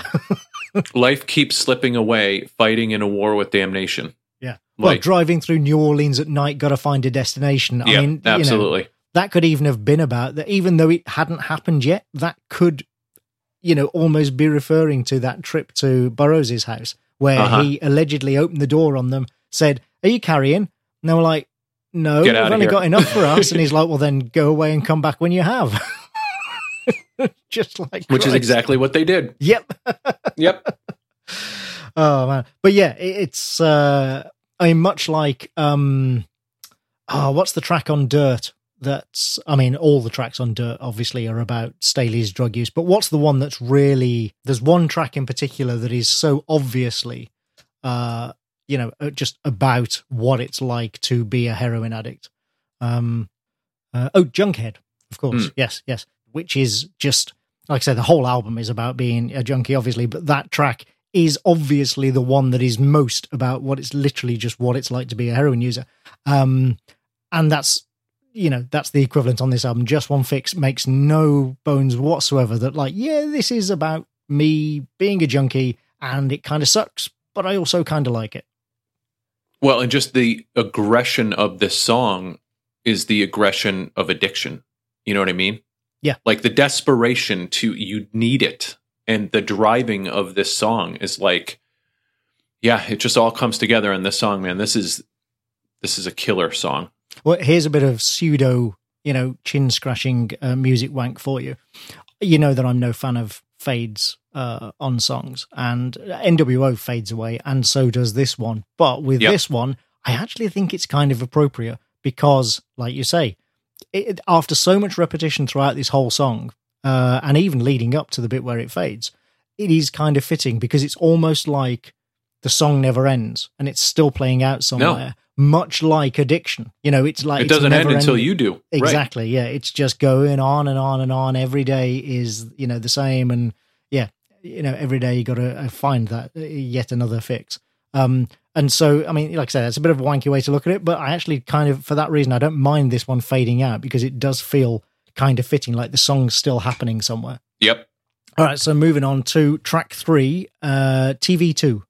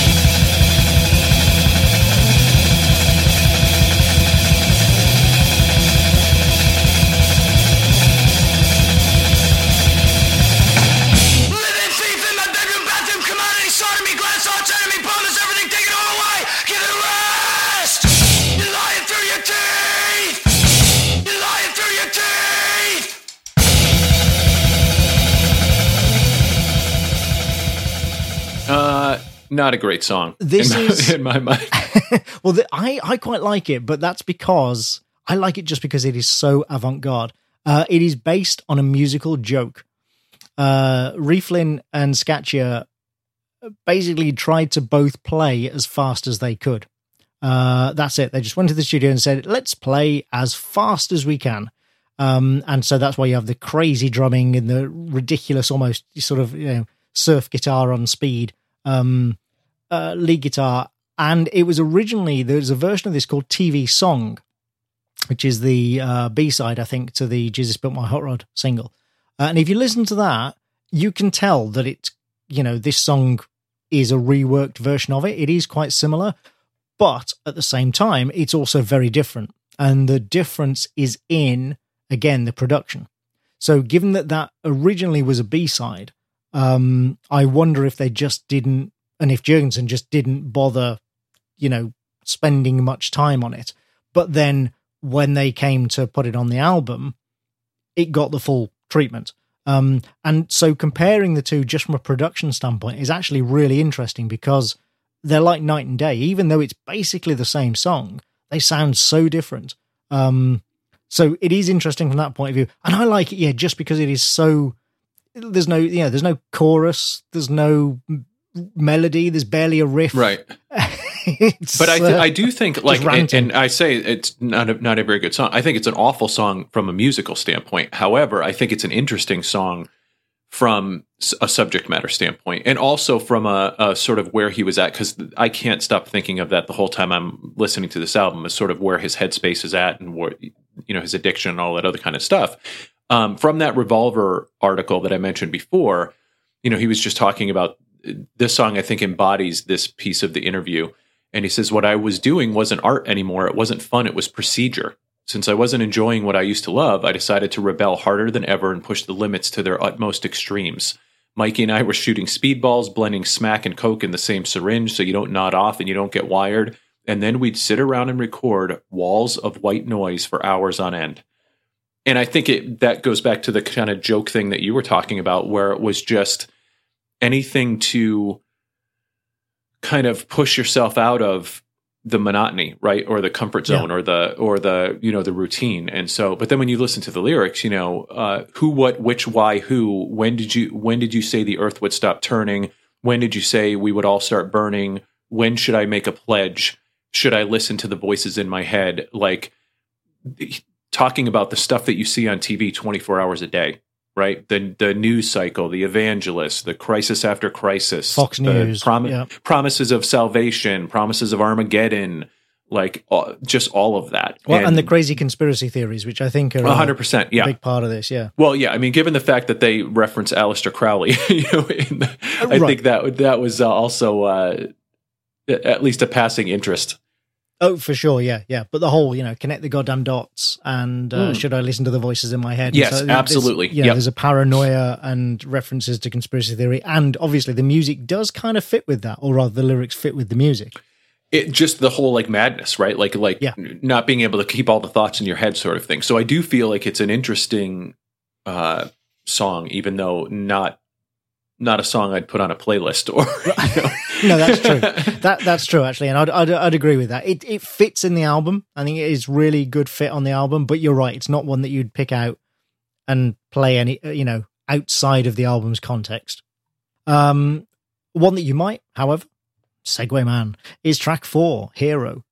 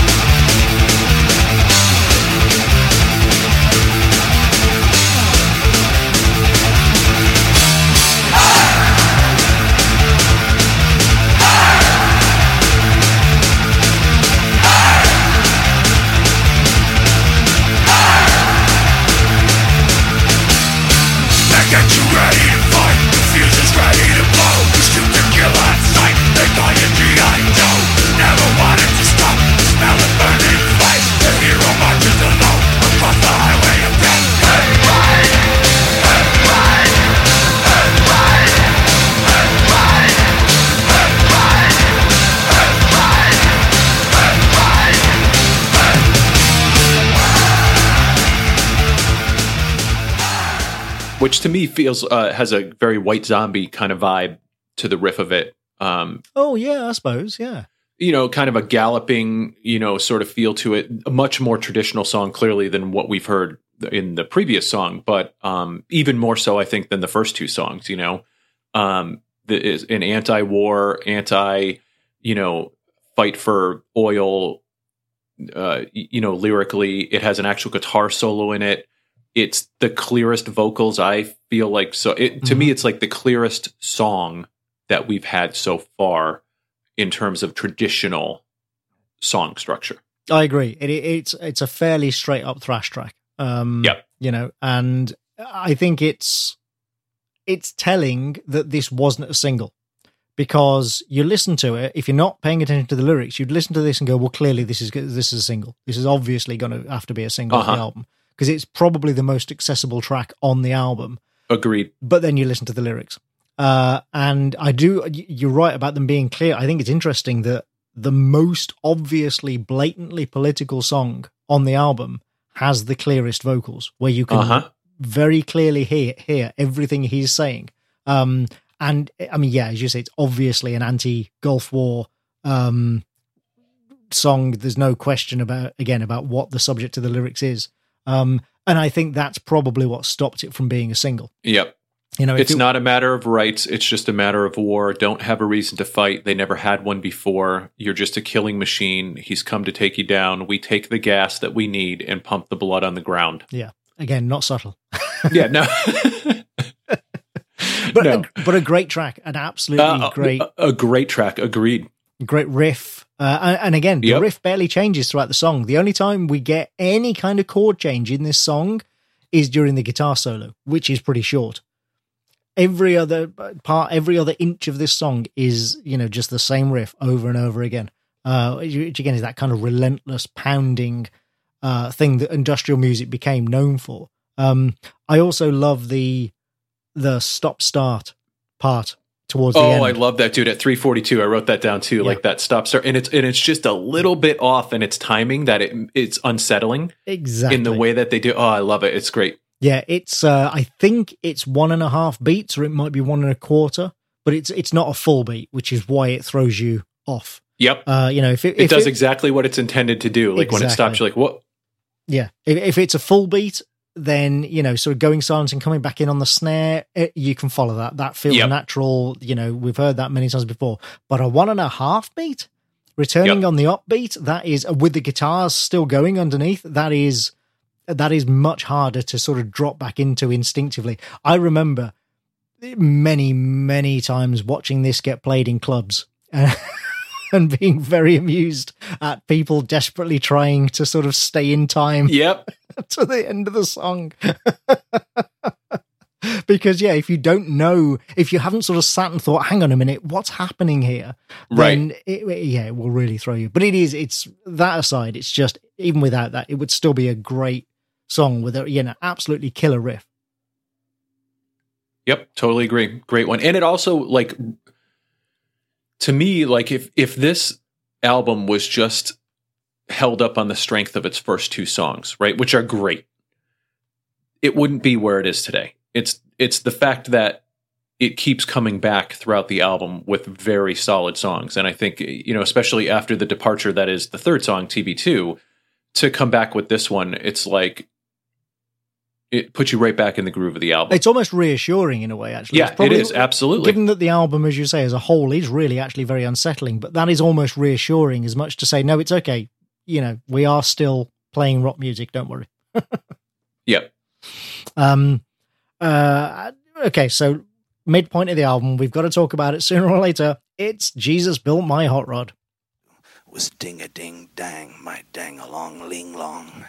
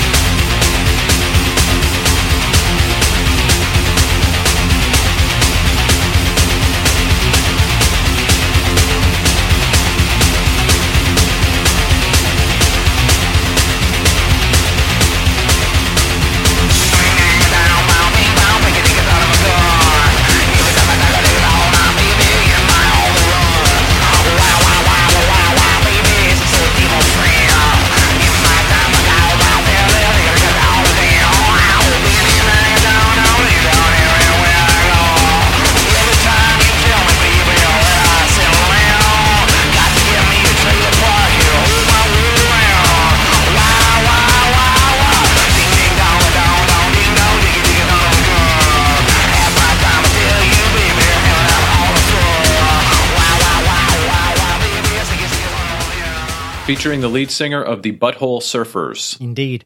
Gibby Haynes. Had you heard of Gibby Haynes or the Butthole Surfers before you heard this track? I had heard of the Butthole Surfers before. I didn't.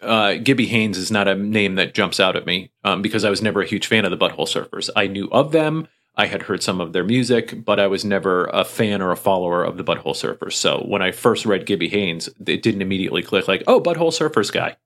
I'd literally never even heard of him or the band before this, for the single of Jesus Built My Hot Rod was released, basically. So I had no expectations whatsoever when, it's all like, oh, Gibby Haynes of the Butthole Surfers.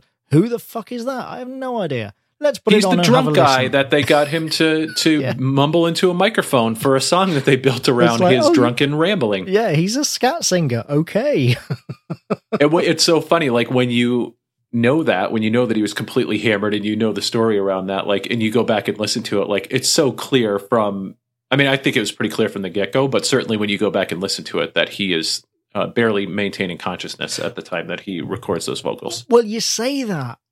I think in retrospect, it's clear. But the thing is, at the time, if you listened to, like, if you'd seen that Ministry video, for example, with, as I say, Jello Biafra going off on one to introduce the encore, or if you'd listened to, like, Revolting Cocks stuff, or some of the Thousand Homo DJs stuff, honestly, it's not that crazy that, it's not so crazy to imagine that they go into the studio and go, okay, now for this one, we're going to do these crazy nonsense lyrics that make no sense in a sort of weird psychobilly style. That will be great.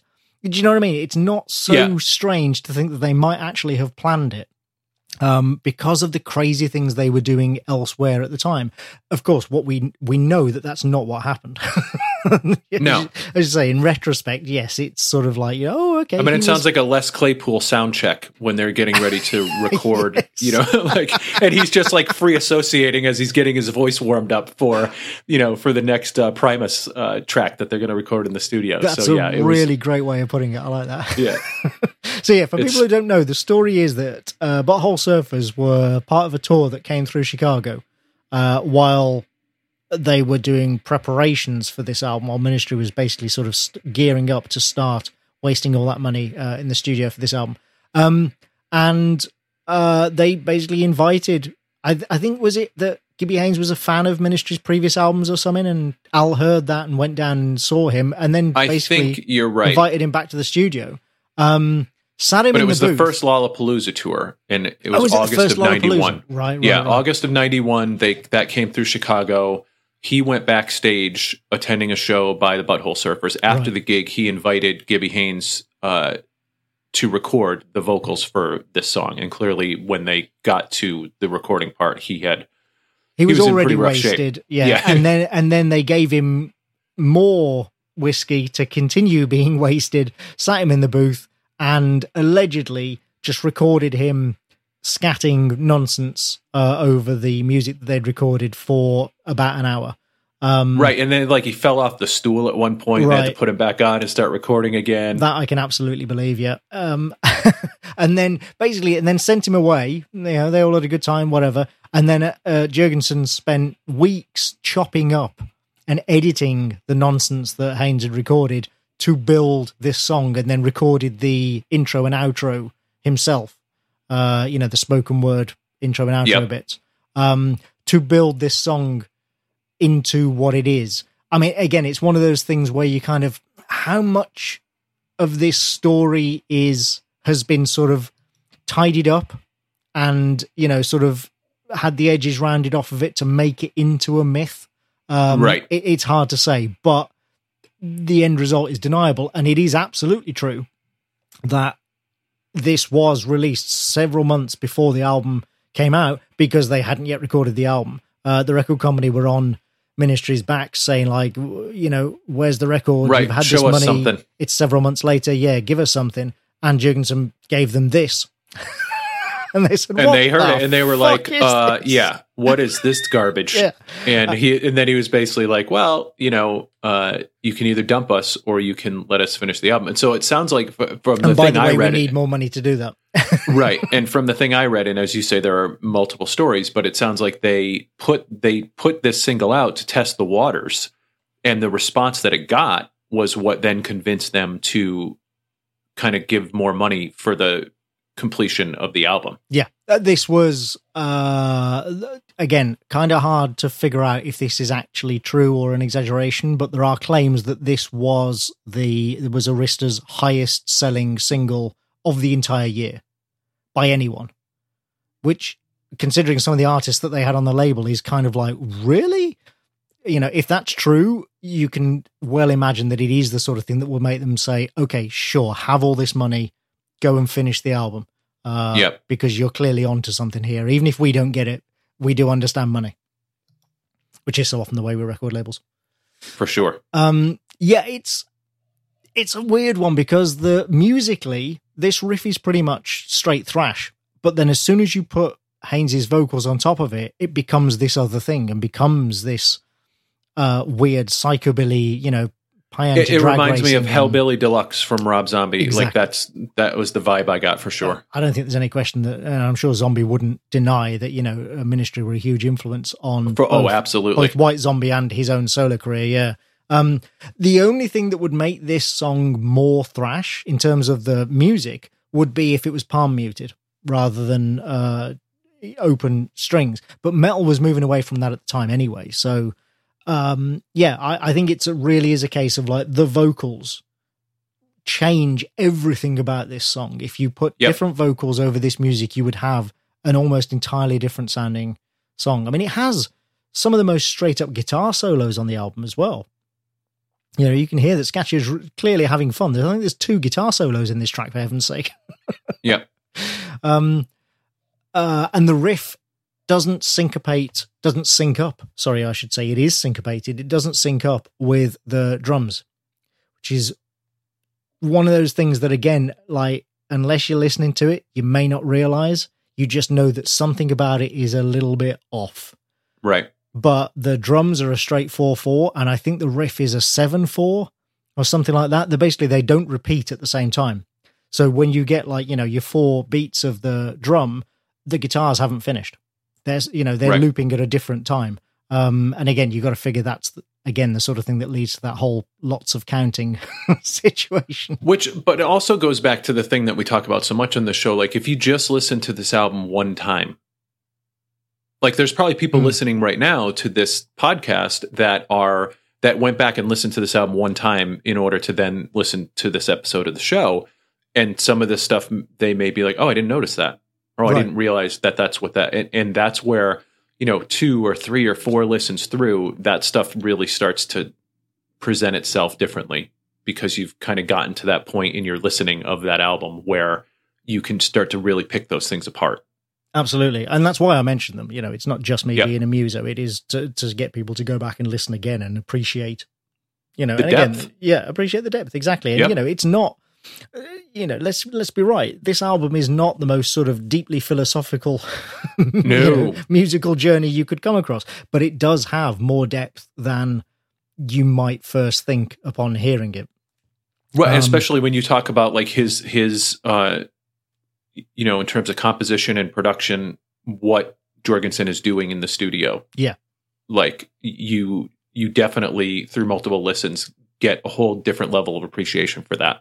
Yeah, I mean, he's absolutely using the studio as an instrument, and doing it very, very well. So, I mean, and there's talking about the sort of depth, which is also reflected in the variety of styles on the album. Let's move on to track 6, Scarecrow.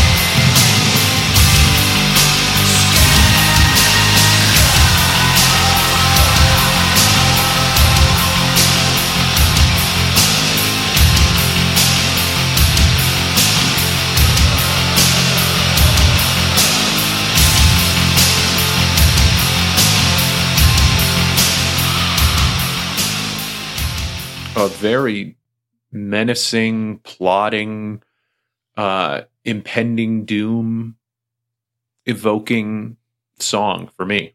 Yeah, it's my second favorite track on the album. Again, probably predictably.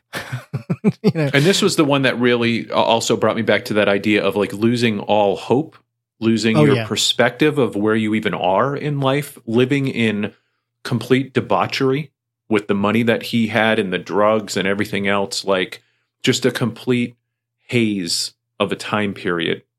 Yeah, this song is absolutely feels like Falling. Yes, absolutely, dude. Yeah, that's exactly it feels like it should be on the Twin Peaks soundtrack.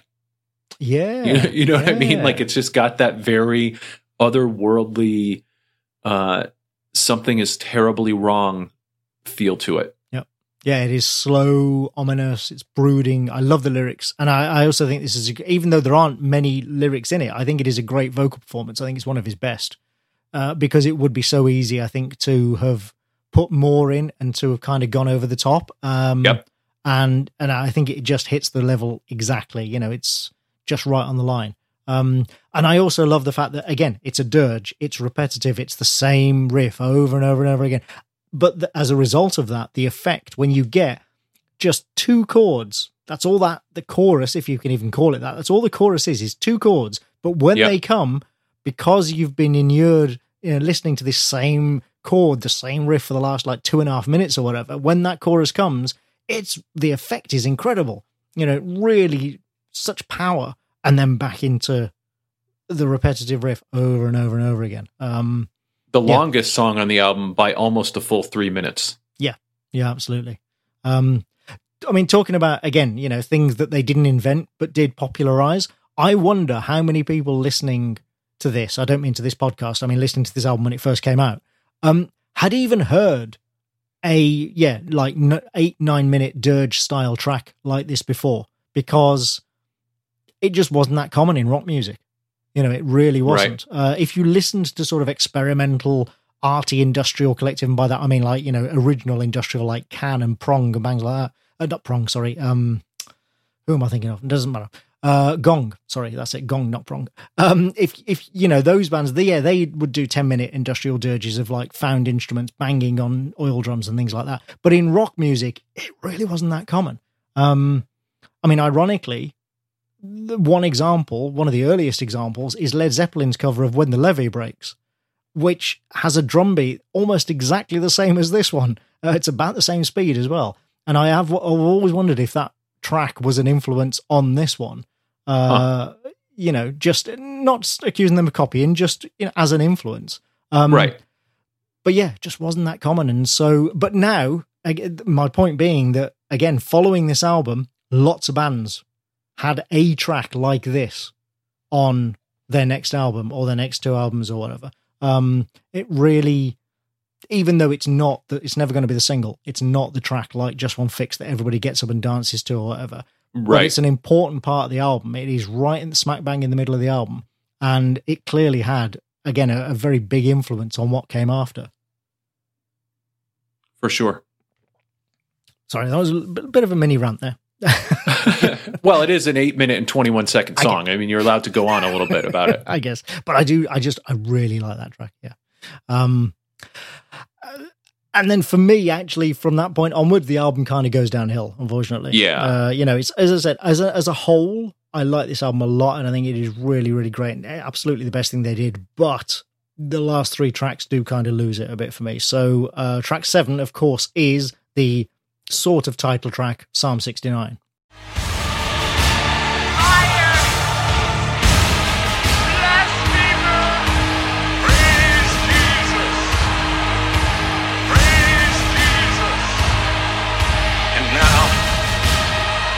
Time for us to give a little love back to God.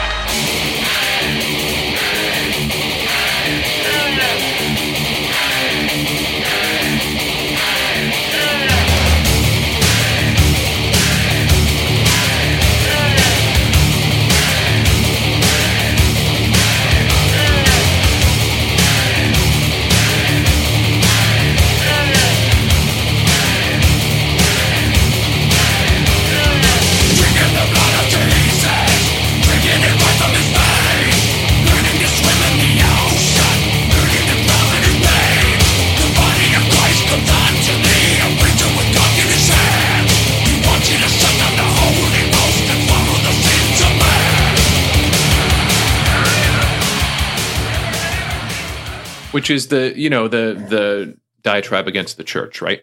Yeah. And I mean, some of the other tracks have touched on it, but yeah, this is absolutely, and it's got that opening, which is just kind of childish. And it sounds to me, and I don't know if you're familiar with this, but it sounds to me like they wanted to get Michael Palin doing his Monty Python vicar bit. Do you know the bit? Yes. I mean? Yeah. Yep. It sounds like they wanted to get him but couldn't afford him, or maybe they just didn't even try. So they have like this dime store approximation. Right. Yeah. This other guy who clearly isn't English, or if he is, he's doing a really strange accent. Yeah, just kind of whatever. I mean, the song itself has a good main riff. It's got a groove to it. The lyrics are very graphic. Like drinking the blood of Jesus, drinking it right from his veins, learning to swim in the ocean, learning to prowl in his name. Well, it's the next verse that's really... Yeah, that was me. That was me taking the lighter lyrics of the song. The next group of lyrics are even more graphic, but clearly the history of sexual abuse in the church, what the church stands for, what the church is protecting, what you're signing on to by becoming part of it, organized religion in general, and what you're starting to look the other way on, and all that kind of stuff. Like I think they're pretty straightforward in terms of the lyrics here. Yeah. Well, and again, this is the song that literally has the line "The way to succeed and the way to suck eggs," which is exactly, yeah. As I say, the kind of unofficial title of the album, and is taken from Aleister Crowley's publication, "The Book of Lies," which was one of his. It's hard to. The Book of Lies is one of those publications where it's kind of everybody who's into Crowley has read it, so it's important in that respect. and it kind of does lay out his philosophy on a lot of things, but it's also not really a central text of Thelemic magic. So it's in that weird sort of position of it is important, but technically it's not. Right. But there is clearly, Jurgensen had clearly read it, and there's sort of the pun in it is correct. It's used correctly. That is indeed Psalm 69 is the way to succeed and the way to suck eggs. That being a joke about mutual oral sex, and so it's all there. It's all in here, and I agree. The music, when it gets to the music, even the apocalyptic choir-filled bit of the music, I think is really good. And then you get that galloping, thrashy bit with these terribly blasphemous lyrics. It's good, but it's just not as good as. It doesn't hit the bar the rest of the album has established, for sure. Yeah. Exactly, yeah. One thing that I do find amusing about it is I wonder if this is where sampling televangelists shouting hallelujah began, because throughout the 90s you could not move in industrial music without hearing that. Samplings of some preacher or other, Jim Phelps or whoever, shouting hallelujah in the middle of a track. It was just weird. It became a real staple. And I don't think it was all the same sample, but just everybody seemed to want to find that a sample of some preacher shouting it. It was really bizarre. And then about Monty Python, the final "stop it" bit also sounds very Pythonesque. I don't know if that is a sample or if it's just one of them doing it and it's supposed to sound like it. But yeah, it's just such a weird track, this. And then, right. So finishing off, then we'll move on to track 8, which is Corrosion.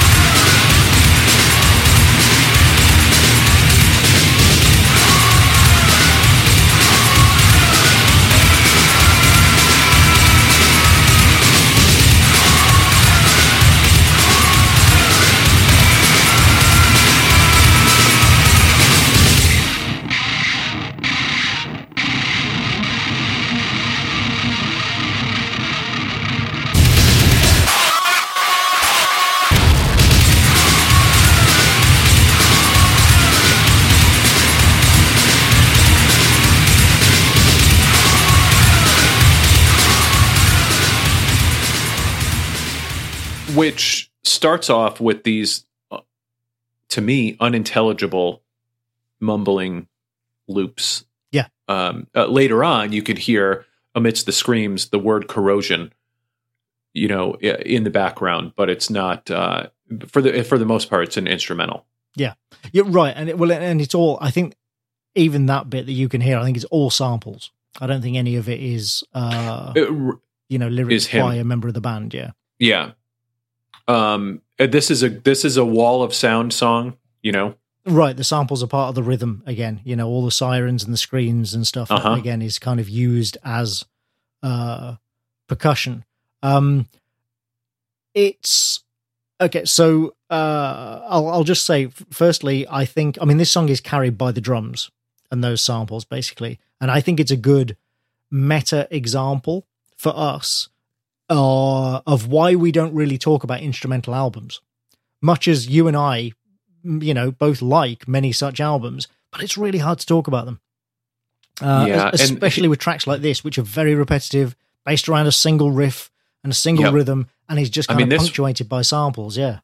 This would have been better as a 1-minute song, than a 5-minute song for me. I think it's a minute or two too long. I think 1 minute would have been too short, but I agree that it's maybe a minute too long. Yeah. Well, and if you didn't follow it up by another, I think that's the killer on this album, is that you end with what effectively are 2 instrumentals. That's exactly it. Which, dude, well, no. Not only that, but 2 instrumentals which are dirges. That basically the back half of this album does drag, because you've got a 9-minute track in Scarecrow. You've then got Psalm 69, which doesn't have a chorus. You know, I mean, it has dynamics, sure, but it doesn't have a chorus. And then you've got 2 instrumentals that last for a combined 8 minutes.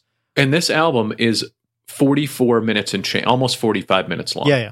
You could have cut this song off of the album and had it been an 8-song album, and you would have still been at almost 40 minutes, and I don't think you would have lost anything. Oh, no, well, back in the day, 40 minutes, you know, this is still the vinyl era. CDs were around, Absolutely. obviously, but, you know, this is still the vinyl era, so 40-minute albums, perfectly acceptable. But yeah, so you get like an opening 25 minutes of breakneck chaos on this album, and then suddenly you get 20 minutes of dirge that, honestly, a lot of the time when I'm listening to this album, it's one of those albums that ends, and then 5 minutes later I go, oh, it's ended. Do you know what I mean? And it's almost like, I mean, it is that speedball effect, right? I mean, the cocaine comes first and then the heroin comes second. And that's really what you do is you fade into, you know, whatever as the album kind of goes on. The thing that I think suffers here is A, you don't do 2 instrumentals to round out the album in my mind, but B, this song does the final song a disservice because you're sick of this by the time you get to the final song. And I feel like Grace, which is the final song on the album, is worthy of being on this album. All right, well, let's talk about Grace then. So yeah, that's track 9.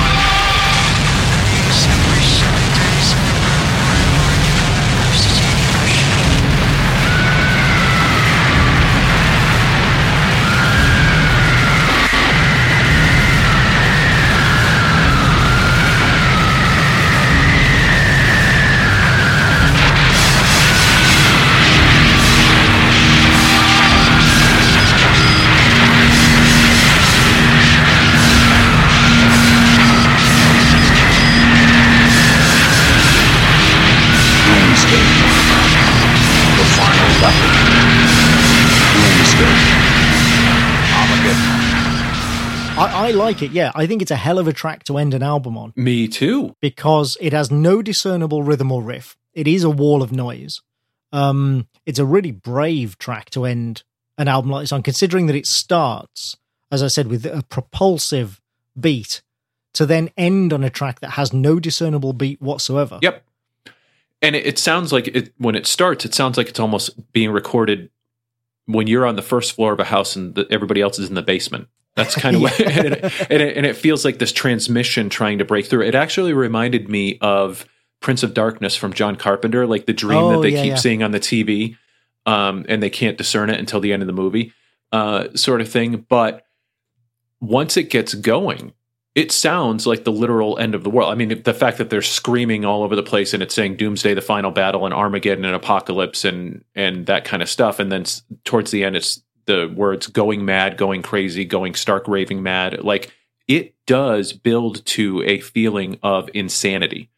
And I feel like that fits very well on this album. And as we talked about with a couple of the other songs, you know, just that feeling of this junkie who is just in a world that doesn't make any sense anymore and everything's falling apart and, you know, external and internal of what's going on at that particular time.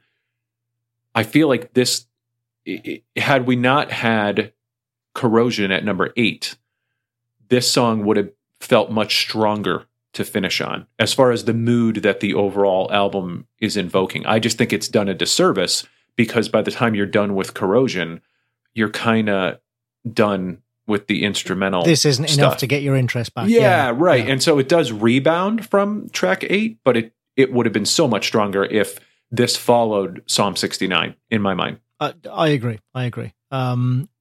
So here's an interesting thing about this album is we talked about the division between Jurgensen and Scaccia and what they called the book club. The way this album was made, when they finally got into a studio and decided to actually make an album rather than just, you know, piss about and take drugs, was allegedly that basically Jurgensen and Scaccia would spend all day getting high, while Barker, Rieflin, and Connolly were in the studio recording stuff. And then Jurgensen and Scaccia would come in overnight, basically, and they claim erase a lot of what those other guys did and then record their own stuff instead, and they just build up songs in layers that way.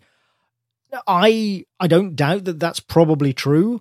I do suspect that the percentages given by Jurgensen are probably not accurate, because to hear him say it, you'd think that almost everything the other guys wrote didn't make it onto the album and was replaced by everything that Jurgensen and Scaccia wrote. And given that he also admits that he was completely wasted out of it the whole time, I don't see how that's possible.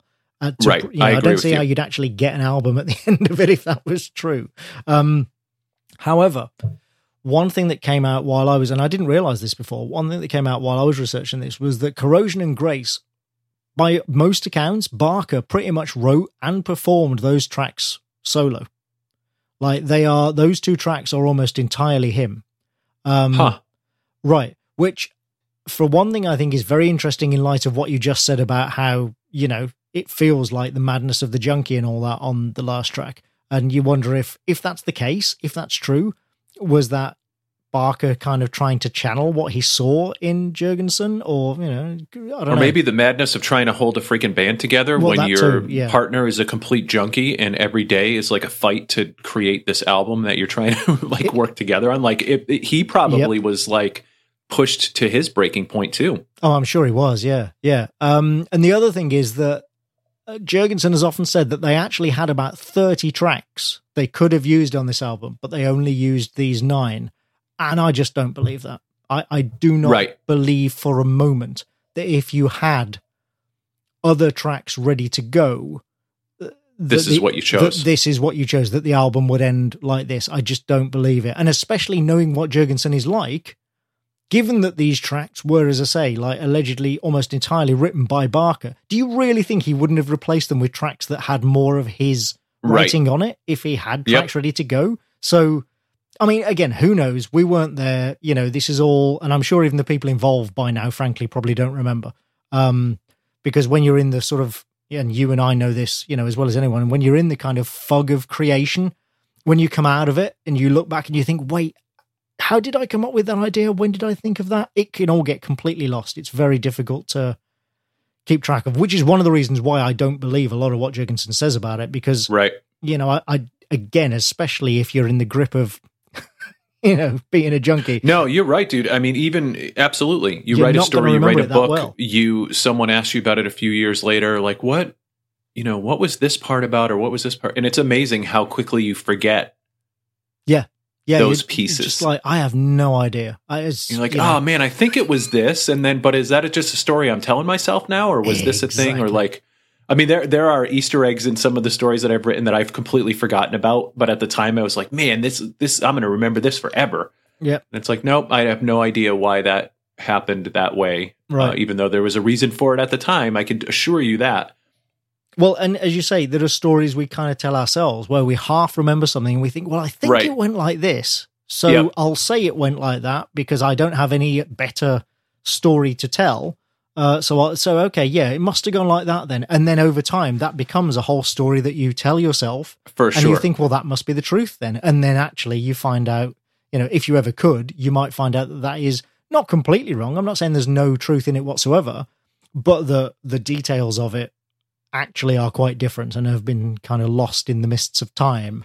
Yeah, that happens a lot when you're, creating works of art and what have you. So, yeah, as I say, a lot of the stories told about this album that have been told, only now been told 20 years later, 30 years later, I have great difficulty believing some of them. But nevertheless, anyway, I mean, it's, as we said, this is, overall, it is still a great album, even though the back half does drag somewhat. It is a landmark album. It popularized what we think of now as industrial music. I mean, that's the other thing. Industrial had a completely different meaning up until this stage of music. And then along came Ministry, Nine Inch Nails, and to a lesser extent, Front 242. And suddenly this is what industrial music is now, even though it's nothing like what those bands in the 60s and 70s were doing. And even now in 2019, this album hits like a truck. It really does. Yeah. Like if you sit down and just crank this and put this on, like, man, it is like a 45-minute anxiety attack. Yeah. Yeah, well, and that's a lot of that is, again, not to take anything away from Jurgensen's talents, because a lot of that is down to the production and the sound.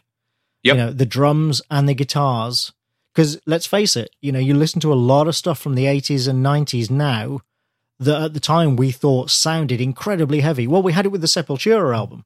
At the time, nothing sounded like that, and it sounded so brutal and heavy. And you listen to it now, and you're like, it's a bit kind of weak. The sound. Not this album. In places, right? This album, that does not happen. No, I'm telling you, dude, those first two songs are like a 1-2 knockout punch. Yeah, it's so impressive. I mean, Downward Spiral came a couple of years later, and you can argue that that's what finally took industrial to the top of the charts.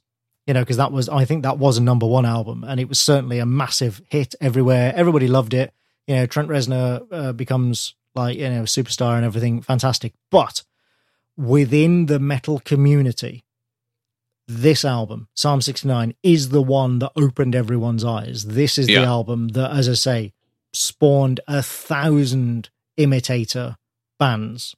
And for that reason alone, I think it really, it stands head and shoulders above all of its contemporaries. No argument here. It is still as powerful today as it was when it first came out. Yeah.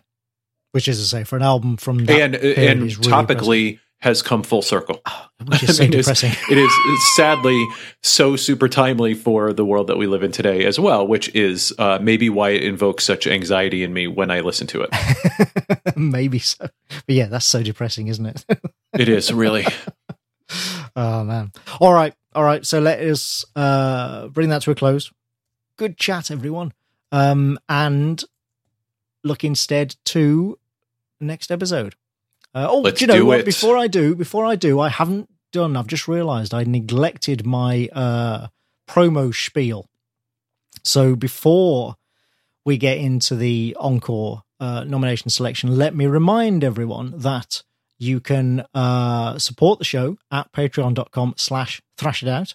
You can chat to us online at Facebook, which is facebook.com/groups/thrashitout. We really appreciate your support. We love chatting to everyone. And it's a really, as we said earlier, it's a really friendly community. So do come along and, have a listen.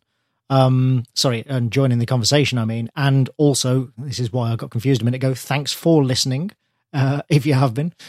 Remember to please rate the show on iTunes and Google Play and the podcast stores and all of that sort of jazz if you can. And if you want to get in touch, go to thrashitoutpodcast.com, which has links to the show email and Twitter for myself and Brian. Or, yes, as I say, you can come and join us on Facebook and chat to us there. All right, so the Encore listeners poll, just a reminder, this is for the next show where we are going to talk about a different album by a band that we've already covered before. The first one of these we did was the bonus show for the last volume where we talked about Metallica's Ride the Lightning. For that reason, we banned people from nominating Metallica again this time because, really, come on. But what was really interesting, we had 43 nominations, and what was really interesting was 8 of them were Megadeth. And not only that, but most of them were for just one Megadeth album. Like an awful lot of people want us. Was it Rust in Peace? Want us to talk about Rust in Peace, exactly. Yeah. Okay. Yeah. I figured. The next highest, but here's the really interesting thing: the next highest was Black Sabbath, which had 6 nominations, but every single one was a different album. So, interesting. Everybody wants us to talk about the same Megadeth album, but all the Black Sabbath fans want us to talk about. Well, the Megadeth thing makes sense, and I believe we would have gotten the same on Metallica because remember we did Saint Anger to start with, so we definitely would have had people for either Master of Puppets or Ride the Lightning. I'm sure if we had done that. So yeah, that doesn't surprise me about Megadeth for sure. Yeah. But yeah, so it was. But apart from that, we also, Judas Priest got several nominations. So did Mastodon. So did Motorhead. Even My Dying Bride got a couple of, new nominations. So did Queensryche and Slayer and, loads of bands. Yeah, it was great. So we have, as I say, 1 to 43, and they're in alphabetical order by band. And then within the band, I've done them alphabetical order of album title. Uh-huh. So on line 1 to 43. So I am going to random.org now. A number between 1 and 43. Generate. And the result is 26. And that is... Oh, boy. It's Megadeth, but it's not Rust in Peace. It's Euthanasia. Oh, nice. It's literally the line below the last nomination for Rust in Peace. Missed it by one. God. So we're going to do Megadeth Euthanasia. That was nominated by Edgar Schmidt. So thank you, Edgar. Good job, Edgar. And here's the thing I'll say about Rust in Peace, since we won't be talking about it, is that it is... I don't want to say it's the least interesting Megadeth album to talk about, but it is honestly considered to be such a masterpiece that I think Euthanasia is going to be a better discussion. Right. Well, I think that's probably why a lot of people wanted us to talk about Rust in Peace, because it's because it's amazing. Well, and also because they want to hear me, snark on it. Well, yes, they want to hear you try to refute its greatness, which we'll save that. Well, think of it this way: Anthony has just been saved from an impossible task because there is no besmirching the greatest guitar album of all time. So now we won't have to do that, and it won't be an exercise in frustration. We get to talk about Euthanasia, which will definitely make for some interesting discussion because of just the time and the diversity on that album. So looking forward to that one for sure. In fact, I think on the Facebook page, I just did... you know what? I'll save the notes for next time. But I believe on the Facebook page, a few of us had a discussion and almost like a live listen through of Euthanasia. I didn't see that on the Facebook page. So yeah, that'll be interesting to talk about. But wow, see, and I had nothing to do with that. Yep. That is not me that got Megadeth. But fitting that we did Metallica for our first encore episode, and now we'll be doing Megadeth for our second encore episode, especially since I'm sure you've heard this by now, Anthony, that Dave Mustaine was just diagnosed with throat cancer. I did hear that, yes. And sounds like it's the prognosis is fairly good, and they're actually in the studio continuing to work on the new album right now. But of course, that is very concerning news. And so they've been in the news a lot about that for sure. Mm. Well, I think you've just assuaged, our Megadeth fan listeners anyway, with your avowal of Rust in Peace. But yeah, I'm not sure if I've ever heard Rust in Peace all the way through. I mean, I've definitely heard songs off it. I know that, but I don't think I've ever actually listened to it all the way through. And Euthanasia, I actually don't know what's on that album. I'm not sure if I've heard any tracks. I'm very excited. So yeah. But you're right, it is kind of fitting that we should do, the first encore should be Metallica, and then so the second is Megadeth. It's kind of crazy it worked out that way. So yeah, pretty cool. So yeah, that will be our next episode, which we will hopefully drop in, about another month or so. And so we will speak to you all then, and hopefully have a good time. Until then, keep thrashing. Take care, everyone.